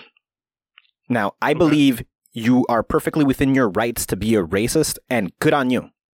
Don't act racist. I don't know if good on you is what I would... No. Well, here's the thing. You can be as racist as you want as long as you don't behave racist. There is a big difference there. I can't question your belief in God. Now, you can't bomb a town because they don't believe in God. Those are two vastly different things. Yeah, now, you can believe you're better than whoever the fuck you want. Most people do. They just don't outwardly say it. Go up to a person from Nigeria and ask them, what's the greatest country in the world? Oh, Nigeria is the greatest country in the world. So you believe that's the greatest, like your culture is supreme. Hell yeah, this is the best place ever. Everybody believes that. There's no exception to that rule. Everybody thinks until you put them in a public situation. They're like, no, we're all equal. And nobody fucking believes that. Everybody believes they come from the best place ever. And you're totally within your rights to believe that. Don't treat somebody else that way, though. That's the total difference. Be racist. Totally fine. Happy with it. Don't. So you're anti-extremist then? I'm anti-behavior. Well, the extremists are the ones that are going to act out on those like negative thoughts or... Fair enough. Yes. Yeah, fair enough. I myself was raised with a person whose family claims to be neo-Nazis, and I'm a person of color. I'm particularly dark. I got dreads. I was invited into their house. They would cook food for me. I would have conversations with them. I would sit at the dinner table. And they claim to be neo-Nazis? Neo-Nazis and openly racist. They believe that there is a genetic supremacy in the Caucasian gene, specifically of British origin. And they have no problem with that and vocalizing it. They also believe you never disrespect somebody else because people are still people. And you treat everybody with respect, regardless of your personal belief of any situation. Because at the end of the day, I got to have faith that I'm right about what I'm saying because I can't prove it otherwise. Yeah, but you mean having that kind of prejudice, though, is being disrespectful. Even if you never act on it, it's still, I don't know. Why? I mean, it's like saying, okay, you come and you tell me, well, God is real. Well, I believe that science is accurate, and as a result, there can't be a God. Because I can show you the processes numerically that led to everything that's happening. Well, no, what you're saying is actively stupid because there's order in the world. What's the difference of trying to undermine somebody's faith in one thing versus somebody's faith in another? Well, I think if you believe in God, man, I don't know. This is obviously a very hypothetical here. It seems like most religious people are just out to do good. They just want to feel like there's something better on the other side and that they're working to be good. I don't know. Tell a Catholic priest that same thing. Well, yeah. Yeah. Well, I agree. I don't disagree. Again, I was raised Baptist, so I don't really know too much about Catholicism, but you know what the rest of us do. Yeah. But I don't know, man. You're right. I think you're right, though. Extremists on either side that's the problem. And that's what I've tried to tell a lot of people that recently. It's like, man, we just got to stop listening to the fringe left and the fringe right. We got to stop allowing them to drive the conversation. You know what I'm saying? If someone says something so fucking dumb and off the wall, just be like, whatever, dude.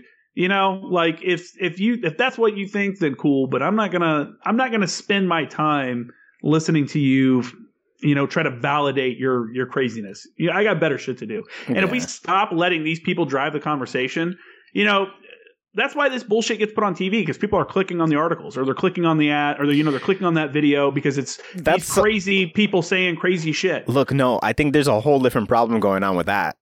Yeah. And I think now this is the put on that tinfoil hat type of moment, because we've designed technology that is meant to learn what triggers our interaction and then tries to guide us further into that area. But it has learned what is it? We're 8 billion people and 6 billion of us are connected to the internet. So it's learning what 6 billion people's total input is, what drives 6 billion people's attention, what makes us click, what makes us go outside, aim a camera, then bring it back in so that you click more. I think the singularity happened and we're just being manipulated by our technology at this point, because it's actively showing us, for example, outrage, right? So let's say you saw somebody get beat up. He's a black guy. You saw a black guy get beat up. Now you're going to aim your cat. You could, in theory, go stop it, but we're going to say you're not you. You're just one of the bystanders with bystander syndrome. You're going to stand around, take your phone out, aim it. Facebook Live, baby. Exactly. Now, you're not doing this because you're trying to expose something. Nobody gives a shit about exposing. You're going to post it. People are going to click. They're going to see, oh my God, an opportunity. Yes, the opportunity is present. But why do you need that opportunity? Well, exposure. And what's going to give you that exposure? Well, the platform you're putting it on. And what designed that? Oh, the algorithm understood that if you do this kind of thing. And how do you know? Well, it's shown you that in the past. It's shown you that works and that gets a lot of clicks. And now you're in the situation. You're like, oh shit, this is my moment to shine, even if it's that guy's moment to get fucked up. So the algorithm itself did that. Nobody sat in the background and decided, well, I'm going to show you specifically something horrible. You're going to react. And I'll be like, oh, no human is doing that. We programmed it to learn. It learned that. It fed it to you. You learned that works. You went out. You saw the thing. You recorded the thing. You brought it back into the system just for the same reason that you saw it in the first place. You saw it. You wanted the attention that you saw it got the other guy. So now you were controlled by the thing. It's not thinking that, oh, I'm manipulating you. But the way a computer would, it's been programmed to learn your behavior and try to hook you as much as possible. And it did. So the singularity isn't something thinking against you. It's something manipulating how you think. Well, I don't think. I guess if it's about how you in this case, it's about how you define singularity. Because the singularity, technically speaking, is supposed to be when a computer can have as fast of a thought. I think it knows as much, or it's faster than a human thinking. Which it's something like that. I do think the algorithms and stuff that social media companies are using does drive. It does drive actions. You know what I'm saying? I think you can look at your search you could click the search button on Instagram and you're going to see very similar stuff to what you normally search for, because it knows that's what you like. There's good and bad to that. There was that show. What was that? It was about all the apps and stuff. It was on Netflix. It was called Black Mirror? No. It was like almost like it wasn't a documentary, but it was like a show that talked about how they get you hooked in. How like, oh, the notifications, I'm going to get you coming back to open your phone and take one more look. I sort of remember what you're talking about, but I can't remember the name of it. And it was pretty good. Unfortunately, I'm in advertising. So I have an advertising degree from SDSU. I do Google ads for people. I run YouTube ads and all that stuff. So I understand what they're doing with. I think we look at it in a nefarious way. Most of the time it's like, hey man, if you're going to get an ad, do you want to get an ad for something you will never even be interested in? Or would you rather get an ad for something that you might purchase? And that's where a lot of that kind of comes into play. So there's a fine line between convenience and like kind of changing the thought process that people have.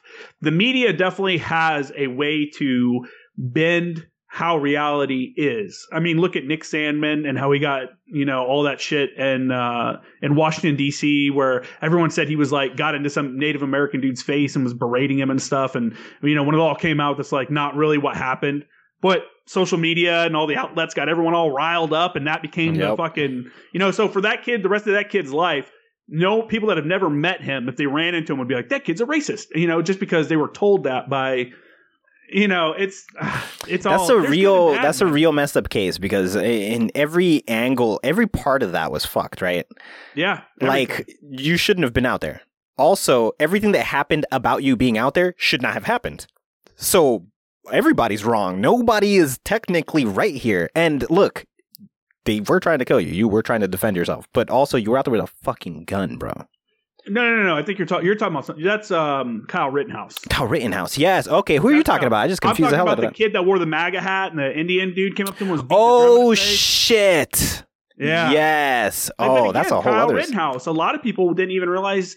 A lot of people thought he shot a couple black dudes. They thought that was like a racist thing. And then when the case came out, it's like, wait, oh, he shot a white dude, and the dude's a pedophile. Yeah, and the guy was hitting him. Yeah. He was beating. Yes. Oh fuck. Yeah, that's what I thought you were. But no, I know what you're talking about. Now that other situation is a little messed up too, because that was blown out of proportion. That wasn't even started the way. The video starts at a certain point, and that's just reality to people. The whole situation was completely different than what everyone realized, and no one knew until like weeks or months later when it no longer mattered. Just like with the whole, dude, the media is fucked up for the people that are out there. That are out there, if you're watching or listening to legacy media outlets, there's nothing wrong with that. Find a good if you're gonna watch Fox News, watch like Brett Baier. Tucker Carlson and those other dudes aren't news people. Those are talking heads that try to get people riled up. People like someone like Brett Baier is like an actual journalist. Find actual journalists from some of these organizations and find some of these independent journalists and, peek at their news and what they're putting out there, because legacy media is all agenda driven. It's, it's sponsored by corporations. My argument about that is don't consume any one source. Make sure you always go to the literal opposite of what you're consuming and consume both. And whatever they both say is true is the only fact, and assume you don't know anything beyond that point. Yeah, I'm always like, it's somewhere in the middle there. Again, question everything. If someone says something to me, cool. Okay, cool. I'm going to double check that that's true, because, I mean, how many times have we been lied to? On everything. On everything, yes. On everything. It's just the way it is. And you can't trust any news organizations today fully. Like, all of them need to be vetted. Well, here's the problem. And this comes back to what we were talking about before, that the current state of the world exploits things and we see things more. It's exposed to us, right? It's not that we can't trust media outlets now. Is that we didn't have the means to prove that it was always opinion news before. Yeah. And I think the ethics in journalism have changed in the last 10 years. I think even before there was an agenda, there was like times where like I think it was FDR was in a wheelchair where like, hey, all the news organizations agreed we won't show him in a wheelchair because it makes us look weak. Nowadays something like that would never happen. And it would be like, why is the media covering for the president? Like, why can't we see him like that? Yeah, exactly. There was cases of that, but I can see like that kind of makes sense though. When we're at war and you want to show like a position of strength, is that that's propaganda? That is propaganda. It is. Is it propaganda is it propaganda that you don't talk about it, or like if you try to pretend like he can walk or whatever? I think in both cases. I think the idea is you're trying to manipulate not only the people who are watching within, but you're trying to manipulate the people who are watching without. And by definition, that's propaganda. Yeah, you're right. Yeah, I agree. I agree with that. I'll give you that point for sure. I think you're 100% right. But I will also say that, like I mentioned, I think the ethics of it, the reasoning behind like a decision like that is way different than the reasoning behind we're seeing a lot of bullshit on the media now. But you see, now you're having the same argument I put before. It's the idea that not all racists are bad people. Not all propaganda is necessarily bad. There is propaganda for good. There is a reason. Yeah. Like, okay, we can say, it's extremely dire. And we're going to get bombed in a couple of days and we'll figure it out. Or we could say the position we're currently in is so overpowered that there's nothing anybody in this country should worry about. We're in total control of the situation and we can handle it. Now, in one case, you created a panic and everybody lost their shit. In the other, yes, it's propaganda. You're manipulating your personal view, but also you're helping people calm the fuck down and giving yourself time to breathe and think to solve a problem. So not all propaganda is bad propaganda. The fact that we could never trust 100% what they're saying doesn't mean that what they were saying was necessarily ill-intended. It's just not necessarily the truth all the time. Yeah. Oh, jeez. I agree. And I think what you see now is that it's becoming hard for news organizations, government entities, whatever, to put out propaganda because there's such an easy ability to refute it. You know what I'm saying? If I go, hey guys, this town hasn't been bombed. Like, what are you talking about? There's all these people. And then all of a sudden citizens from everywhere start shooting video of like a bombed out building. And they're like, hey, look, no, we are really being bombed. Like, don't listen to that guy. It's for real. Here's, like that citizen journalist kind of has exposed many people that I don't know why. I just don't understand why people think they can get away with lies now. With the amount of cell phones and shit, the ability to record everything. Blows my mind about this whole Russia-Ukraine situation, right? It blows my freaking mind because we went from, we don't believe anything the media says ever to, now we just unanimously agree with everything CNN and Fox are saying about the Ukraine-Russia conflict. You just 100% of it, yes, totally, But wait, why do you stop questioning things? And it got really weird, right? Because one thing that I keep pointing out to people is like how convenient that we just happened to pull everybody out of Afghanistan with just enough time to station a bunch of those same people around Ukraine. Almost like we knew. I mean, again, having come from the government, a lot of conspiracy theorists give way too much credit to the people that are running the show's ability to do stuff. There's way too many morons in charge to have like a giant secret or something crazy like that to occur and not get exposed. It's most of the time when something weird happens to the military, it's a coincidence or it's like you think it's a coincidence? Oh yeah, for sure. 100%. Shit, really?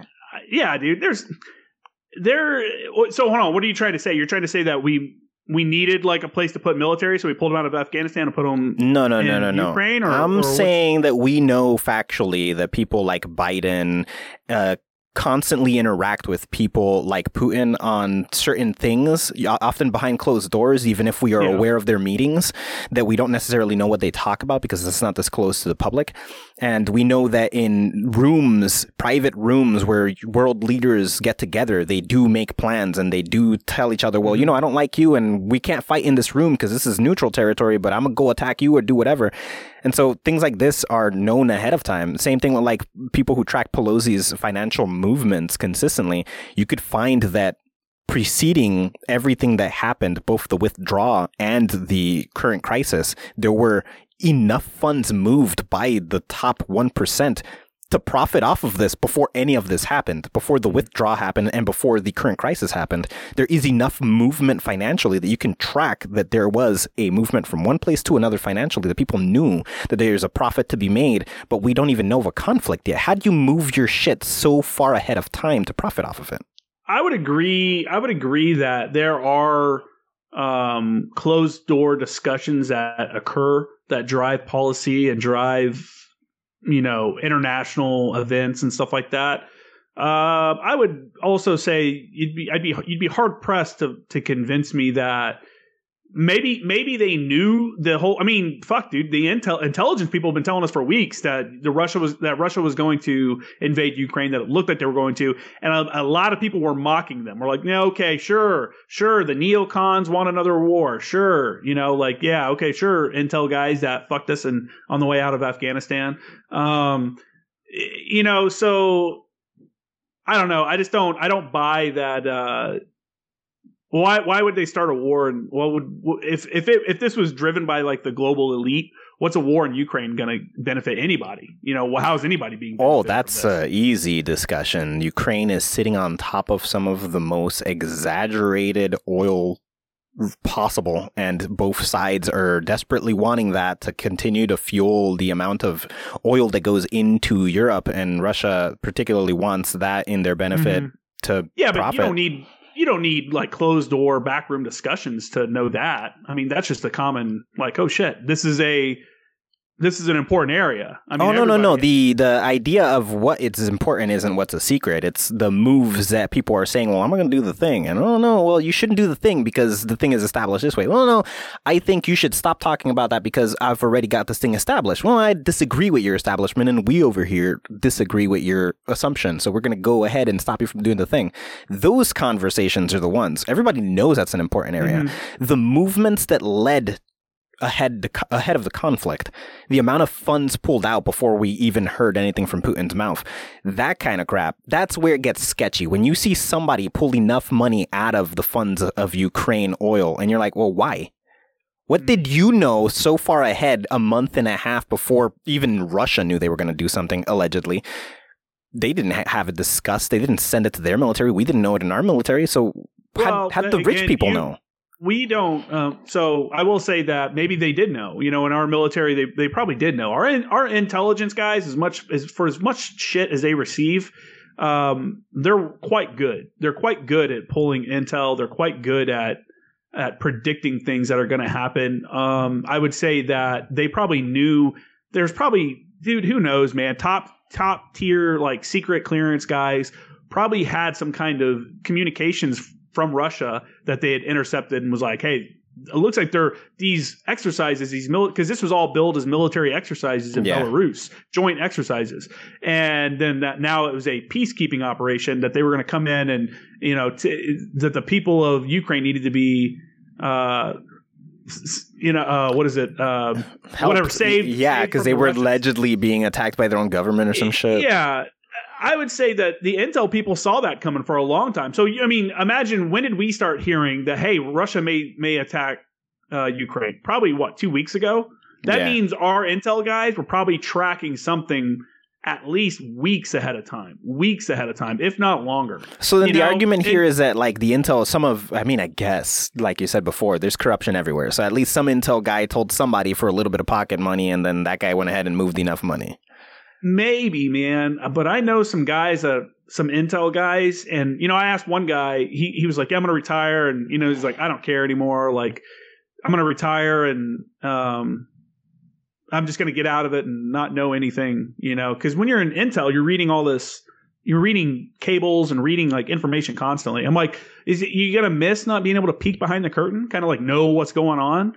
And he was like, dude, honestly, it just pisses me off because a lot of times he's like, we have actionable intelligence on someone that's bad or something like that, but we just sit on our hands or we just take too long to go through the bureaucratic process to do something about it.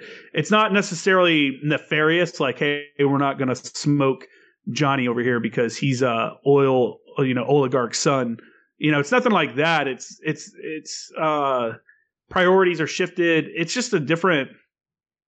I try to remind myself now that I'm out of the military that I know probably 60% of what's actually happening. Like when you see something that comes from the government and comes from the military, we're probably seeing 60% of it. And that's not necessarily because it's all classified, but maybe 20% is classified and the other 20% is stuff that you're not in that industry. So you're just not aware of it. Like if you're in the defense and aerospace industry, you know about things that are happening before the average public just because you're part of that industry. What of billionaires who make financial moves ahead of time and have no connection to the military? I'd have to look at specific examples. I mean, it could always be bad. I mean, weird moves should be questioned for sure, but I think we give too much credit to you think that could also just be coincidence or like, well, whatever, let me just take this out. Maybe. I mean, I guess, right? It could totally be. Somebody was just like, well, I'm going to take all my money out of here and put it over there. And this shit just happens to hit the fan and that guy just got lucky. Well, you also got to look at, was that the only transaction that guy made that day? Was it like one or that month or whatever? Or is it like, if I'm a billionaire, I know how much, so running my own business and doing my own thing, I'm bouncing between accounts, moving money around. I got to pay this off. I got to move money here to purchase this or whatever. I can't imagine what kind of transactions and the scope and size of those transactions are for like a billionaire running a company. You know, if you're having millions of dollar contracts, there's money moving daily, millions and millions of dollars moving daily. Now, if you look at one specific transaction out of these millions of transactions and go, look at this. This is nefarious. And if you look at it by itself, then it does look bad. I see what you're talking about. You got to look at the big picture. Was that the only thing that they did? If that's the only thing that they did, then, well, maybe we have something we should probably look at. But if it's like, you know, it's just... what if 15 billionaires have that same one transaction and everything else is different? That maybe, you know, that could be not good. That could be But like, suspicious. That could also just be coincidence too, right? Could be. I like your point. I like your point a lot because it does bring in this sort of, we look for what we find. And we look for things that are weird to question, especially when it's someone that has power over us, or we see, you know, we look at billionaires, we're like, those billionaires. You know, we're not saying billionaires like, man, I love that guy. We're saying billionaires like, fuck that dude, you know? Him and his $1 billion. We're looking at stuff in that kind of light, you know, where we're questioning their whatever it is they're doing. A lot of times it's... Look, as if we even have $1 billion to understand. Yeah, it's a different... I mean, I can't imagine what that person's account... I mean, if you have $1 billion, you can't even keep up with your own transactions. I bet they have a team of accountants to just do just that. So to pretend like I can swoop in and be like, hey, accountant, I want you to move this to here and do this, and that's, you know... It could happen. It could, and it has happened. Let's not play around. I mean, there's billionaires that are fucked up. You know, let's look at what's his name with the island, Pedo Island. That guy. Oh yeah. You know, it's like there's fucked up people out there, but people jump to. Yeah. I totally agree. I see where you're coming from. I like that because that's a solid point. We're looking for the problem, and then we see anything. We're looking for confirmation bias. That's essentially what it is. Oh, for sure. We came in with the idea, and it doesn't matter what doesn't fall in with the idea. We'll ignore that. And anything that we can say does fall in with our pre-existing notions, that's the proof right there. Yeah, it's just another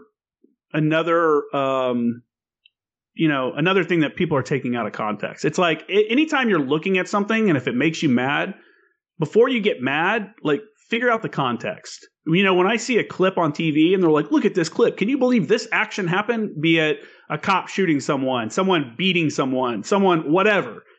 What happened 30 seconds before that clip started? What happened 30 seconds after that clip ended? You know, what is the full context of the situation? Same thing happens with these transactions. Yeah, okay, if I'm a billionaire, I've got tons of banking transactions every day. What's the context behind it? Is it legit? Because it might be legit. It might be for good stuff. Or is it not? And if it's not, then they should be investigated and charged and, you know. No, 100%. There is a list of 21 billionaires who took out money that was put into situations. I don't remember specifically. There's a list of it, listing everything that they were involved with that had to do a lot with details surrounding Afghanistan and the companies that were providing weaponry or something like that. And all that money was immediately removed. And within the same list of transactions is a shit ton of money being also removed from Ukraine and being put into the funding of the companies that are partaking in the NATO weaponry supply and things of that nature. Now, could 100% be a coincidence, specifically because the military complex is so exaggerated? And if it's huge, it's exaggerated, it makes absolute sense to put your money into these companies, which is why I'm saying, like, this list could be ignoring a plethora of other exchanges that make absolute also sense for them to do simultaneously with these other things. And these could just be coincidences. It probably is. And we also forget too that if I'm a billionaire, what resources are at my disposal to find out stuff? Open market, open, like open secrets that anybody can know, but do you have the resources to dig up that information? If I'm a billionaire with stuff going on in Eastern Europe, then I've probably got people in Eastern Europe keeping me kind of up to date with what's going on in that area. And people on the ground in the Ukraine probably knew for a while, like, hey man, I'm getting calls from my homies over in Russia, because, a lot of them are Russians also. Yeah. I'm getting calls from people over there that are saying this stuff. This is not, the atmospherics or the whatever you want to call it on the ground, or the environment on the ground is going to be much different than me over here reading about what's going on in Ukraine. Exactly. So it may not be nefarious. It may you may see it as being unfair, but it would be like, hey, if you got the resources, why wouldn't you use them? No, I love the approach. I will praise you on that. You have this, not often do I find somebody with the critical lucidity that you have. You are glass, man. You are clear. You happen to have this ability to really, you're quite objective, and I'm not an easy person to be objective against. I come from every angle of picking at that, and you manage to hold your composure, and I respect that highly. You are a very good critical thinker. I just try to look at stuff from all sides. There's always an explanation. Nothing is done in a vacuum. There's second, third, and fourth order effects to decisions that you may not even realize. Like if I make the decision to not fill up my gas, I'll wait till tomorrow morning. Well, tomorrow morning there's a rainstorm, and there's second, third order effects that you have to look at those. You can't just assume that decisions are always nefarious and made in a vacuum. Like what was going on around it to make that. There's too much isolating of specific instances. For sure. Taking shit out of context, man. People got to open their mind, and you know what? Don't be dumb. Use your fucking cell phone. We all carry around the answers. It's crazy how often I'll see people sit here and debate a topic or like a fact, and it's like, just look it up. You're literally carrying the answer in your pocket I'll push back against that with a simple idea, which is the problem primarily is that people do look up the answer. Now, you're saying that as a person who himself is sitting here having a critical thinking conversation in which you're using that brain muscle rather than just going and looking up the answer and confirming anything. So you're exercising the muscle. You're telling everybody else to go look up the answer. The problem is people do, and they'll believe whatever first answer they land at, as opposed to using the same critical muscle you're using. You actually use your mind as opposed to just take whatever information landed in front of you. I think, you're right. I think that's one of the things that should be taught better, is to understand finding what a real resource is, what a real source of information is, how to identify fake news, how to identify the scams that are out there. I'm just naturally a curious person. When I was a kid, my parents bought us an encyclopedia, and I literally used to just sit at home and read the encyclopedia and stuff. And when I went from that to having the internet, and I'm like, holy shit, like we can just sit here and look stuff up. Like I can just ask questions, or I can go on here and talk to other people and find out, hey, what's going on in Wisconsin? Let me find somebody online from Wisconsin and actually ask them. It's like I'm a curious person, and I'm like, if I have a question, I want to know the answer. And it's everything, not just like, it's just stupid shit. How do I make this recipe? How do I fix this on my car? How do I, repair my own phone? It's like who wrote this book? A lot of that was hands-on. You are very, very in love with the things you can touch. Oh, I'm a tinkerer, man, and I'm a technology guy. I like to keep up to date with technologies because it's like we look at our parents, we look at our grandparents, and how they struggle with technology, you know, like trying to help my mom set up her phone and shit. You know, we don't want to be there. I don't want to be like that. Yeah. So I'm actively on my own, like, you know, maybe I should look into coding and just kind of maybe not be a coder or anything like that, but take a look at it, kind of understand how it works. NFTs don't feel like I'm so behind and coding are the two things that everybody needs to start looking at, because we are getting lost quickly in those. Yeah, and you know, like there's organizations, you know, YouTube is such a valuable resource. As much as we hate as much as we hate the you know, how they censor some people and stuff like that. There's one thing I like going on to is MIT has the MIT Open Courseware. And it's a lot of their classes, their different college classes, and you can just sit there and watch the lectures. You know, and if you want to know more about blockchain, you can listen to them discuss it and go through each lecture and actually sit through an MIT class. And they even actually have, I think the website has all the material, so you can like basically participate in the class without ever going to the school. You know, and it's just like the resources that are out there for us to understand the environment around us is like, I don't know. It bums me out that more people just sit here in ignorance rather than trying to figure out the answer. 100%. 100%. We accept stupidity as a way of being, but we don't think it's stupidity. We think that our ignorance is because we're consistently getting confirmation bias because okay, here's the real problem. You and I are really weird, dude.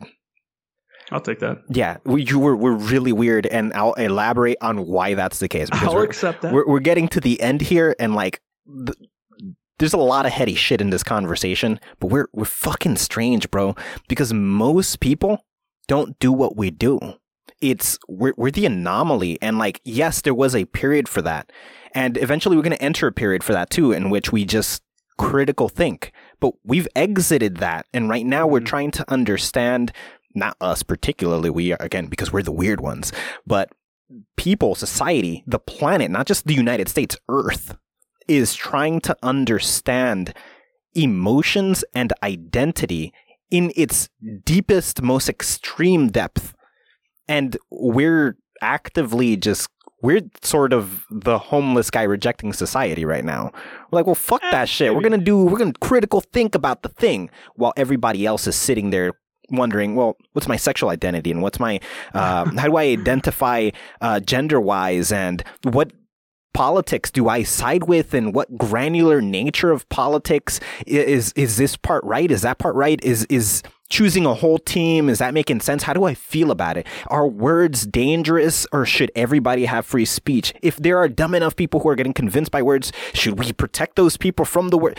People are worried about these things that we are actively just rejecting. We're like, oh, well, fuck it. Let it be what it is. But we're weird for that. Well, yeah. And honestly, I was kind of let down when I got out of the Marines and I signed up for college. I was like, all right, this is, we'll get in here and there'll be good debates about stuff and whatever. And, what you would think college is, right? But it just wasn't that for me. I think I had a couple professors that were really good. I had a critical thinking professor. We would sit down and he would open the floor up and he would basically force a discussion, but it was good though. And it seemed like people wanted to participate and go over I had that same teacher. And different topics and stuff like that. But then you'd go to other classes where I could tell as a moderate conservative going to San Diego State University, which is a liberal school. I'm in a liberal arts major in California. Every class was about the oppression of the white man and like how race was involved or sexism was involved in this. Literally every class somehow had to have that kind of thread into it. It had to be along those lines for some reason. And I had classes where I was like, I'm not going to push back on any of this, because if I do, I'm pretty sure the professor is going to not give me a good grade. I had my journalism, because I was a journalism and advertising major. I had one of my journalism professors. We were reviewing photos of the protests and stuff last year, and she's like, look at these stormtroopers fighting against these protesters. And I'm like, dude, that's how you're framing these police officers as stormtroopers? Like, and then she was talking about how in today's journalism, the students need to be ready to not only write an article about what's going on and the situation at hand, but also put in their how it could be fixed. They want more people that can apply how things can be fixed or how it could be better. And I was like, isn't that what we call an editorial, or an opinion piece? And she's like, no, it's different. And I'm like, how? Anytime you add opinion to it, like, I think we can fix it this way, that's automatically, but that's what they're teaching.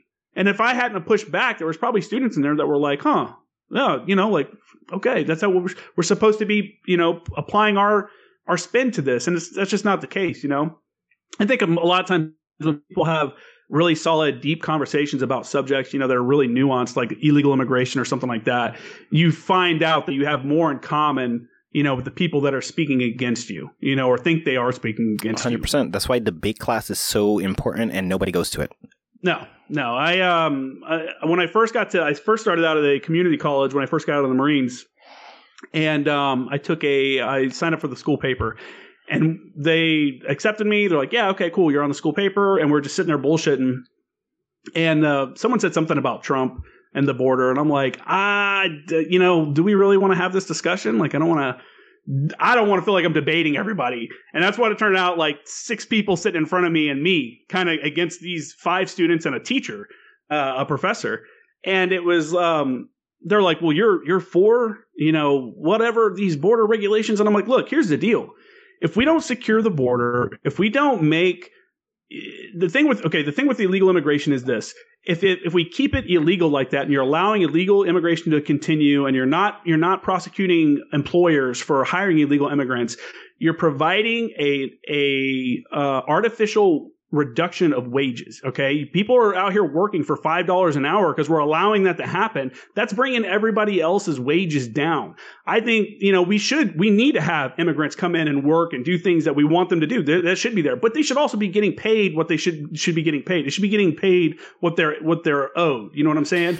Well, I can't advocate for illegal immigration to maintain the price of my lettuce. Like, what am I doing? I'm advocating for slave labor so that I can get cheap lettuce at the store. That's a weird problem, right? Because the securing of the border is sort of an impossible idea. At the same time because like assuming that you can, you're completely underestimating the will of a person who wants to get in here. I'm not saying it won't. I'm not saying it'll stop like securing the border. Like let's say the whole wall thing, right? Yeah. I'm in San Diego, man. There's reports all the time. The walls, people are tearing through the wall. People are doing these things. The whole point of that, though, is that it slowed them down, and Border Patrol agents were able to come in the area and stop whatever it was from occurring. That's what it is. That's a barrier just to slow people down. But it's hard for me to sit here and listen to someone that will advocate for illegal immigration and say that's okay, it's perfectly fine. The illegal part is what trips me out. It's like, we take them to prison and then you say that's wrong, but like it was illegal. Like the first thing they did in our country was commit a crime. That was step 1. They began at a crime. I don't know what does not compute with people. It's like, oh no, it's not fair. No. Listen to me. It was the first thing.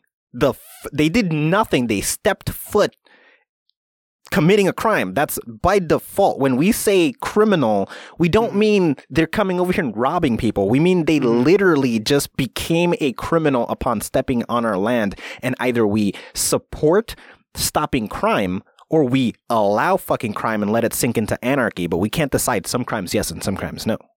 Yeah. No, I agree. It's but like I was saying before, I'm pro immigration. I think what we need to do is put more funding towards the immigration courts, because I was reading in one of my, I don't know, somewhere, it was like or judges in immigration courts have 10 times more caseload. Their caseload is 10 times bigger than every other judge that's out there. And they're so backed up with people that are trying to come through and claim asylum and do all this stuff that it's just made it like a big chokehold on the whole system. So I think that stuff kind of needs to be fixed. And then, but like I was saying, I'm not against the immigration. I want people to come here, but when you come here to work, I want you to also get paid what you deserve to get paid. And to say that you can do that when a farmer can go, hey, I got this group of people that can work for, minimum wage, I got to pay them minimum wage and benefits, or this group of people that I could pay cash money at a third of the rate to, who are they going to go with a lot of times? You know what 100%. I'm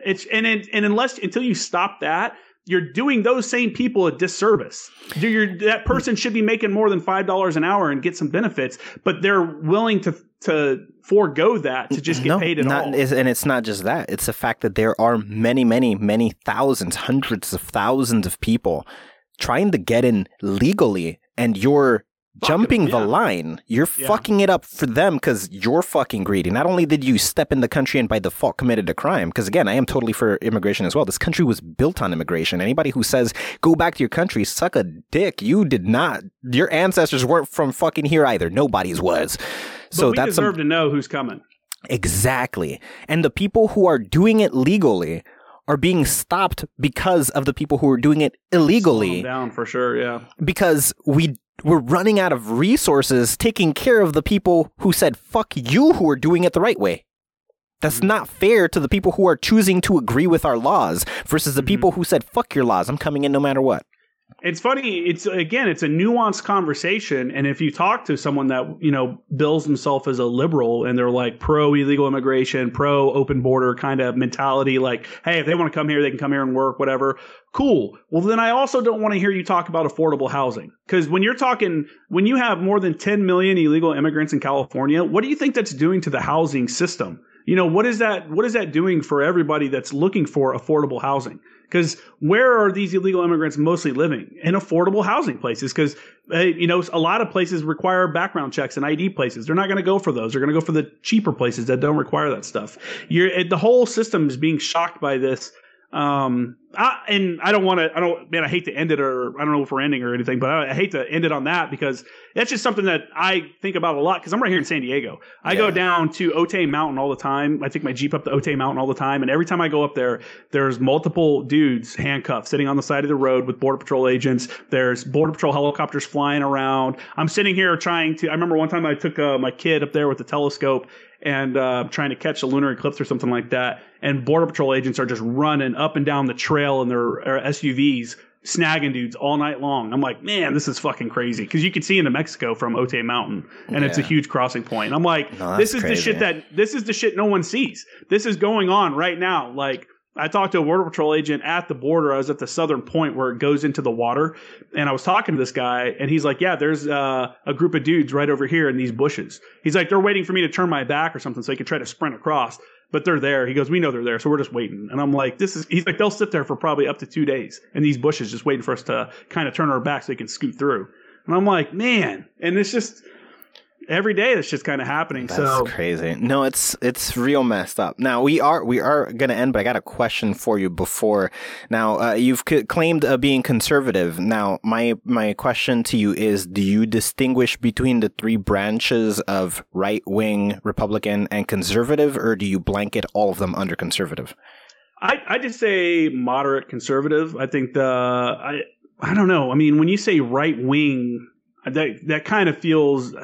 I almost don't like that term. Kind of like I don't like everything's extreme right wing. Everything's right wing. Everything. It sounds bad for some reason. Yeah, no, we've associated a lot of bad with the wings, but that's a whole political. Well, that's another media thing. That's another media thing. You always hear about the right wing extremists and the hard right blah blah blah ideology, but you never hear about the extreme leftist. You never hear about the right, and they're the same people essentially, right? They're almost the same shit. So I don't know. I just bill myself as a moderate conservative. I think kind of libertarian. I'm a less government, less taxes, more freedom kind of person. I think under your conservative title, do you include Republican? Oh yeah, I guess so. I would. I almost would say classic liberal, which is basically kind of conservative, really. Yeah, because classic liberal is the old school Republican. Yeah. Yeah, I mean, that's what I guess so. I hate to put a label on it, and I hate for people to label me like that, I guess, just like everyone else doesn't like a label, because then automatically people are going to be like, well, fuck that dude. Well, okay. We'll break it down, right? There's the three sides that get divided. There's social, how we affect society. There is economic, and there is political. So these are the three things: how we govern people, how we govern money, and how society behaves as a whole. The society behaving as a whole, that's when we're talking about the wings. That's left wing and right wing. That's societal responses. No, so I would say that's where my moderateness comes into play, because I'm more conservative fiscally and then I'm more moderate for social stuff. Because I'm, like I said, I'm all about helping out people that need help. Yeah, because conservative is an economic idea. That's totally just talking about how money is distributed within the societal system. That's the economic. So conservative or progressive, that's a financial determinant, while left-wing and right-wing are purely social. And how we lead the law-making process is where we determine Republican or Democrat. Interesting. Yeah, I've never really broken it down like that. Yeah, I guess, I would classify myself as a Republican for sure. But I consider myself a moderate. Yeah. I think I land somewhere in I'm a Republican. I'm a progressive Republican. Mm-hmm. And I don't know where I land on the wings because I kind of don't care much for society as a whole. I mean, you heard how I talk. Generally speaking, I don't really I'll troll either side. No idea holds value to me. I think everything is fair game. So I don't really know where I'm probably just centered there. I'm all about calling out assholes on either side. Yes, exactly. And that's a social standard pretty much. Let's just call out the bullshit, man. 100%. There's morons on both sides. We just got to stop listening to them. Stop letting them drive the conversation. That's where the tribalism is a problem, right? Because we have people who, well, I'm on the right or I'm on the left. And it's my team no matter what. Yeah, but your team started a war. Yeah, but your team decided to rape somebody and cover it up. And it's okay, wait. Maybe, just maybe, fuck the people who did that shit and then keep following the ones who weren't involved in that. Yeah. I'm sitting here in 2022 looking at Russia invading Ukraine going, what the fuck? We still do that? That's just to cede land, the U.S. I mean, I was in the Marines, obviously.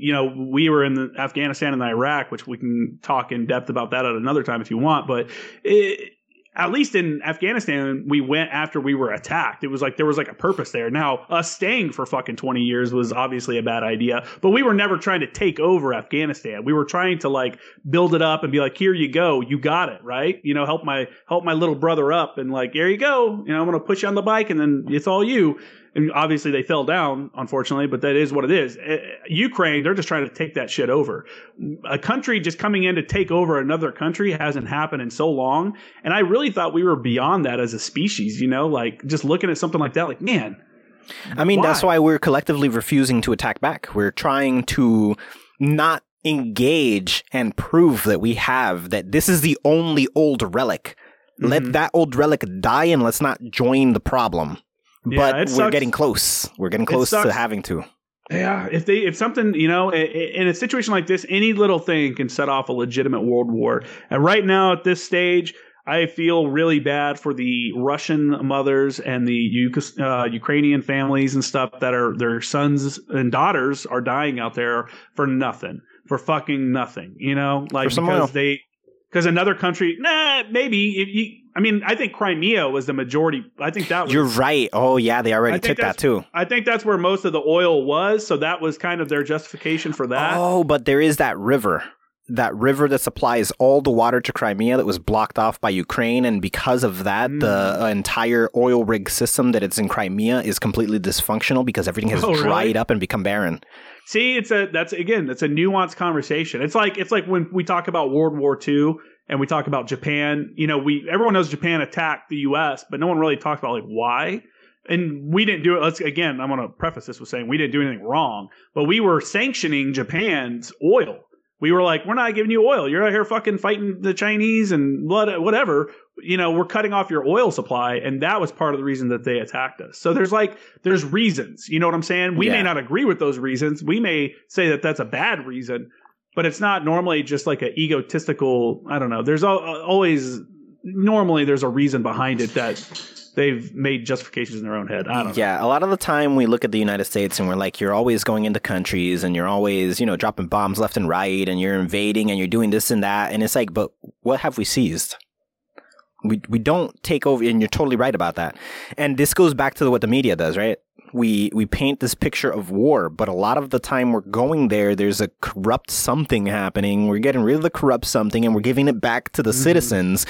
And then we're getting the fuck out of there. Afghanistan being a weird, fucked up situation that we definitely should not have been involved in for as long as we were fucking involved in it. Not at the scale that we were involved. I think we could have gotten the fuck out of there way longer ago, more appropriately.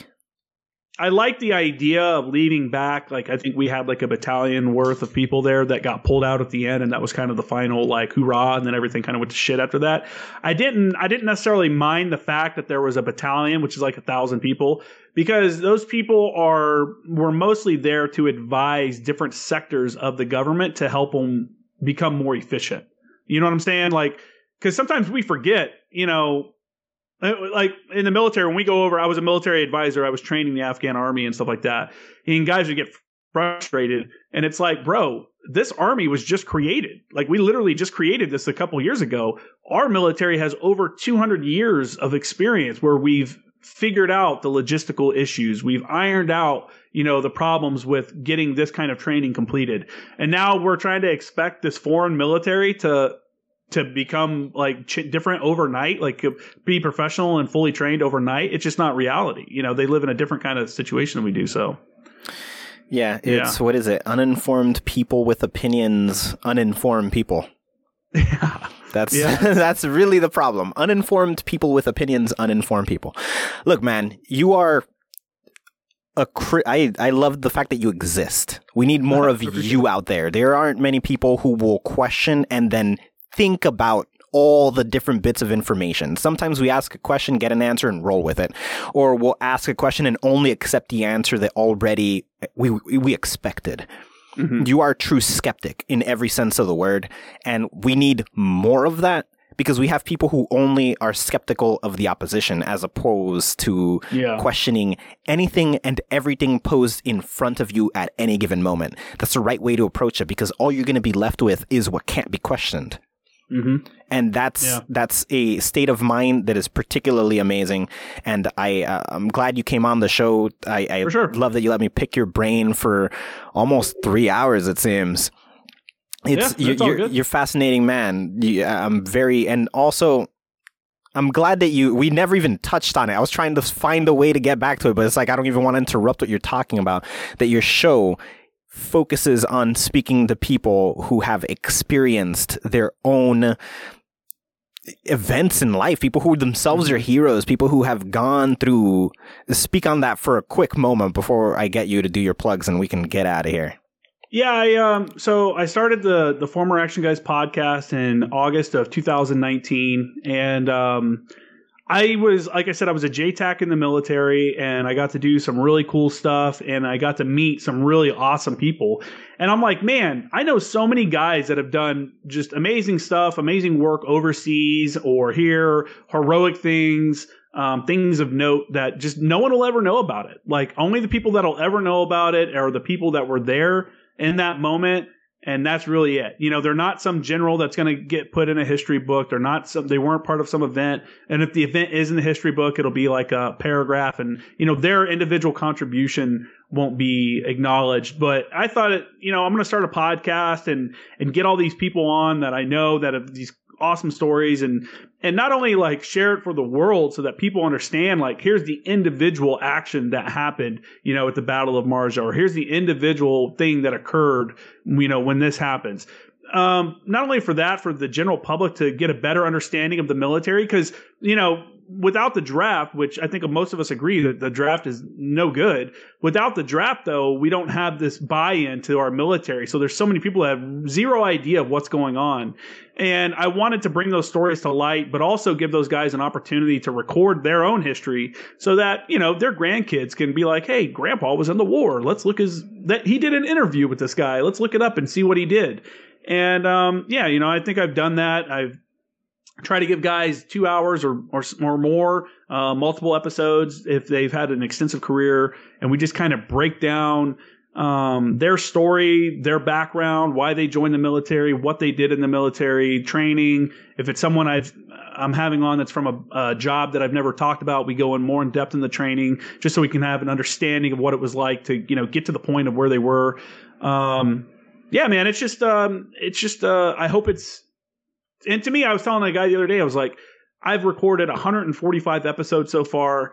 That's a lot of conversations that one day, I'm going to be gone, and my own kid and his kids or whatever are going to be able to listen to that and listen to me talk about the things I did and the people I've met and the places I've got to, I've been to over 10 countries. I've been all over the place and seen a lot of cool stuff and a lot of crazy stuff. And I don't know. I just think that our own individual histories matter and that they should get recorded. So I'm trying to be part of the solution, I guess. And I appreciate that very much. You definitely have a unique thing that you are doing. You are giving people this ability to share.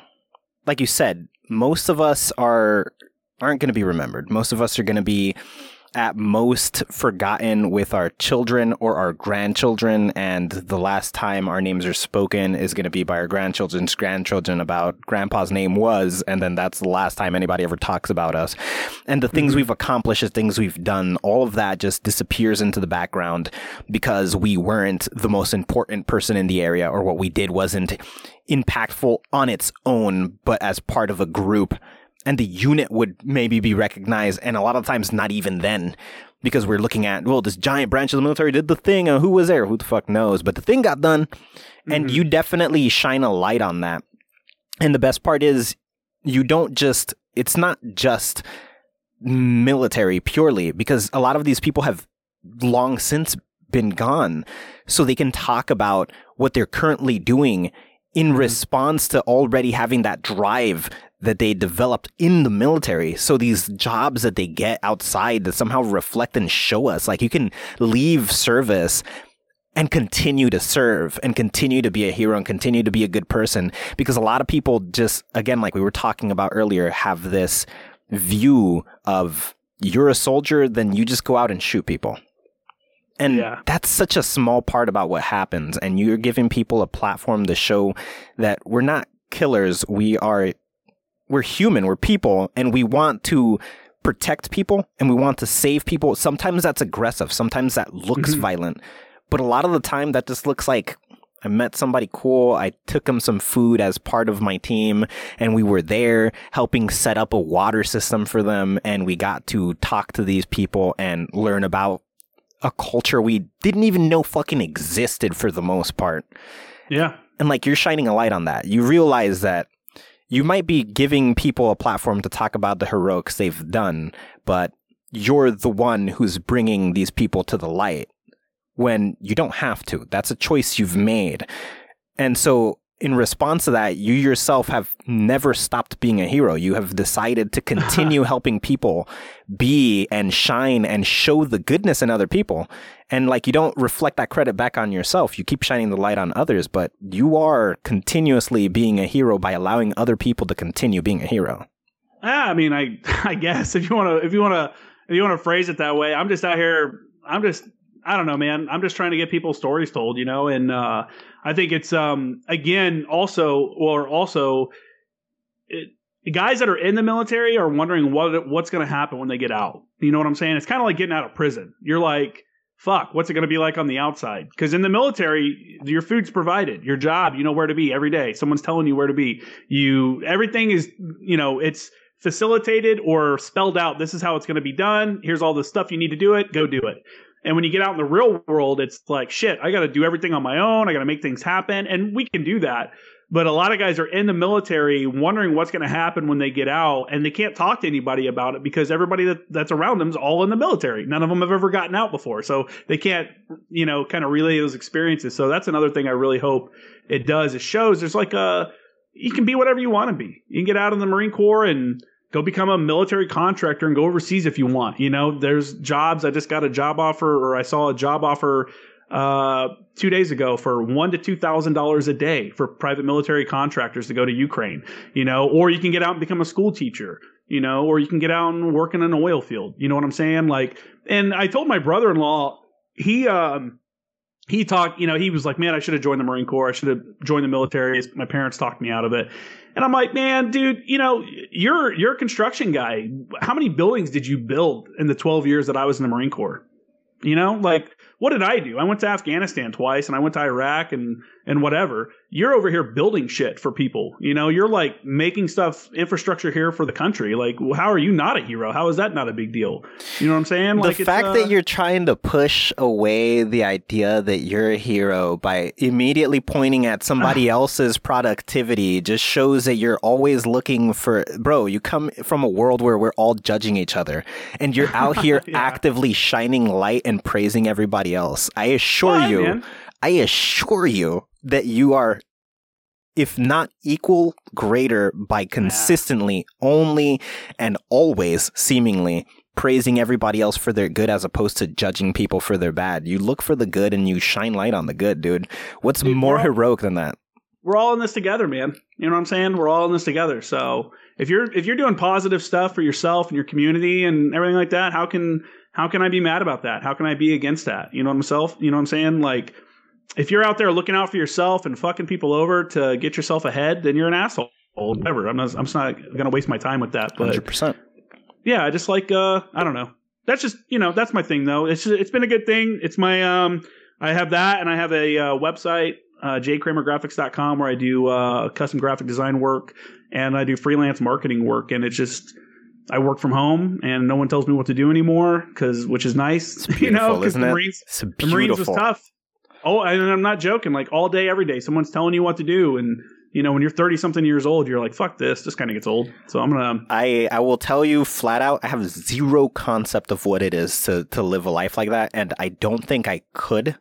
I think I have a complete inability to do as I'm told, as opposed to just do what I want. And I've luckily been able to live life as I've dictated and been able to fund everything I've ever needed up front.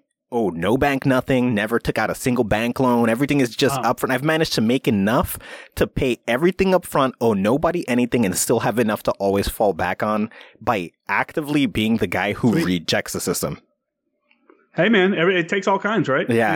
And like, I would say for the people listening, when I say like that, they own your world and you have to do everything they say and stuff, like, yeah, you do, but it's not like it's not horrible. I mean, there's moments where it sucks, just like every other job, but I'll tell you, you're going to find fewer rewarding careers than being in the military, because, I've mentioned this on my podcast a few times. I'm like, guys in the military, guys and gals both, should really look into politics as an option, because you get this exposure to not just different people, like, different backgrounds. You're getting exposure to people from all over the country, from every kind of background, for people from around the world. I mean, I had a guy from Jamaica in my platoon. I worked with a guy that was from Iraq that was in my platoon, that were now Americans and in the military. You're sitting down. I'm from Indiana, and Tennessee is where I grew up. And I'm sitting down and eating with people from Jersey and from California and from Iowa. And we're all sitting there having a conversation and talking about everything, life. And you get to know so many people from so many different backgrounds and people care. What I said, there's like a standard that's kind of upheld there. And when you leave that, it's almost depressing, because you look around and you're like, man, everybody else is just kind of fucked up. You know what I'm saying? Like, no one out here cares. We're not working towards the greater good. That is my sort of rejection of society in general. It's that very same thing. Now, it's crazy because you come from an absurdly structured lifestyle, and I come from a total free fall, no structure lifestyle, but we have the same reason for loving what we do or did at some point, and it's the fact that somehow we live in a world that nobody gives a fuck about anybody, and everybody sooner wants to step on somebody else as opposed to just, why not get to know each other? Why not understand why you are how you are, as opposed to just fuck you and let me get the hell out of here? You'd be surprised to find, actually, there's more people like us that question things in the military, and oftentimes you find those people in the more high speed, like more serious jobs, because they don't need robots. The military doesn't need robots. Someone to just, aye, sir, yes, sir, no, sir, and like do whatever I say. There's some jobs that do need that. I need you to do what I tell you when I tell you, like exactly in that moment. But there's other jobs where you have to think. You have to be able to reason and understand and kind of look around and figure out. Being a JTech was huge because I'd have to look around at what's happening in front of me and then look at a map, translate everything from that's happening in front of me onto a map, and then find out, like, I don't know. It's just, you have to be able to work through problems and stuff, problem solving and questioning why things are being done to make things better, to be more efficient, more proficient at your job. So there is a time and place for being told what to do all the time and being a robot, like boot camp, but after that, some jobs, you kind of grow into it's not as strict as I make it sound. It's a great career. I would go back and 100% do it again.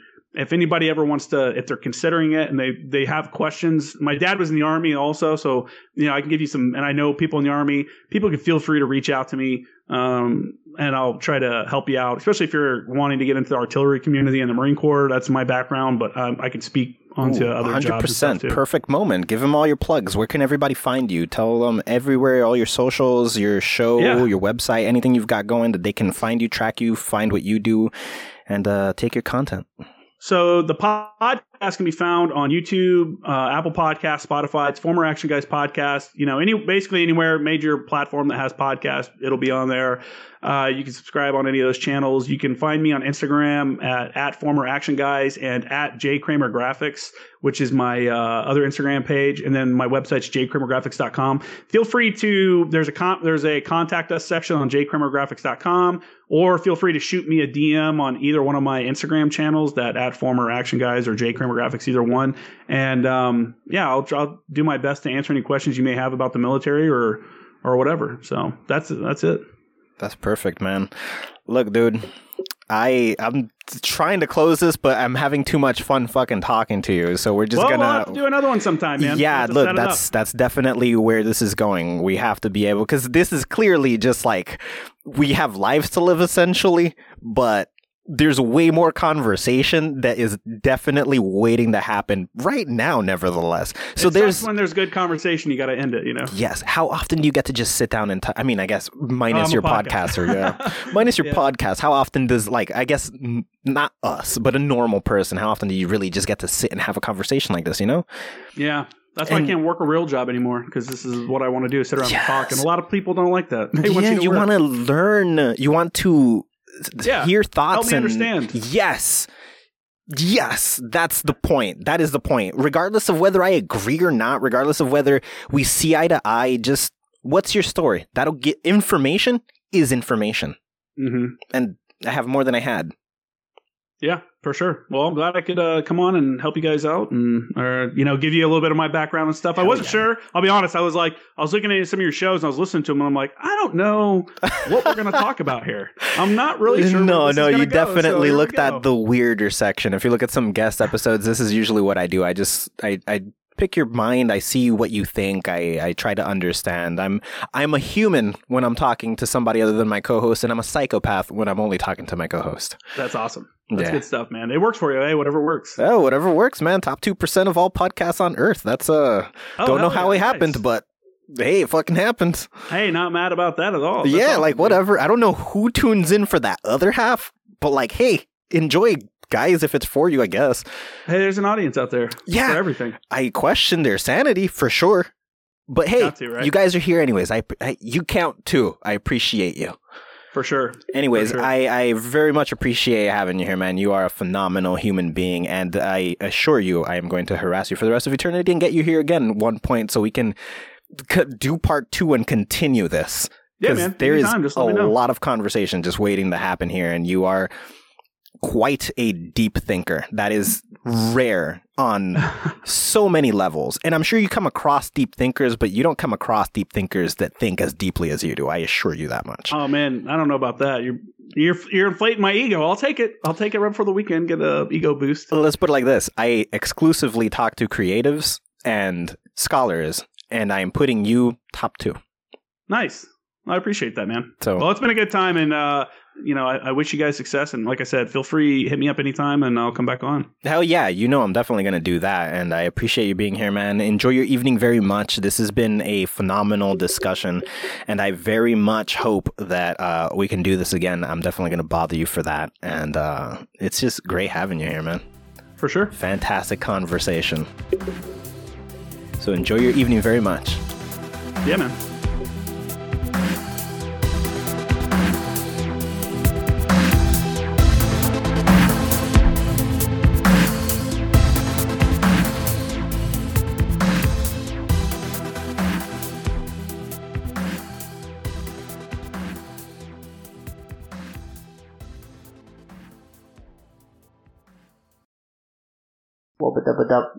Good night. Good morning. Good afternoon. Good night. Good morning. Good afternoon. The Just Conversation podcast is hosted by Jack Thomas, produced by Lynn Taylor, and published by GreatThoughts.info. Art by Zero Lupo, and logo by Seth McAllister, with social media managed by Amber Black.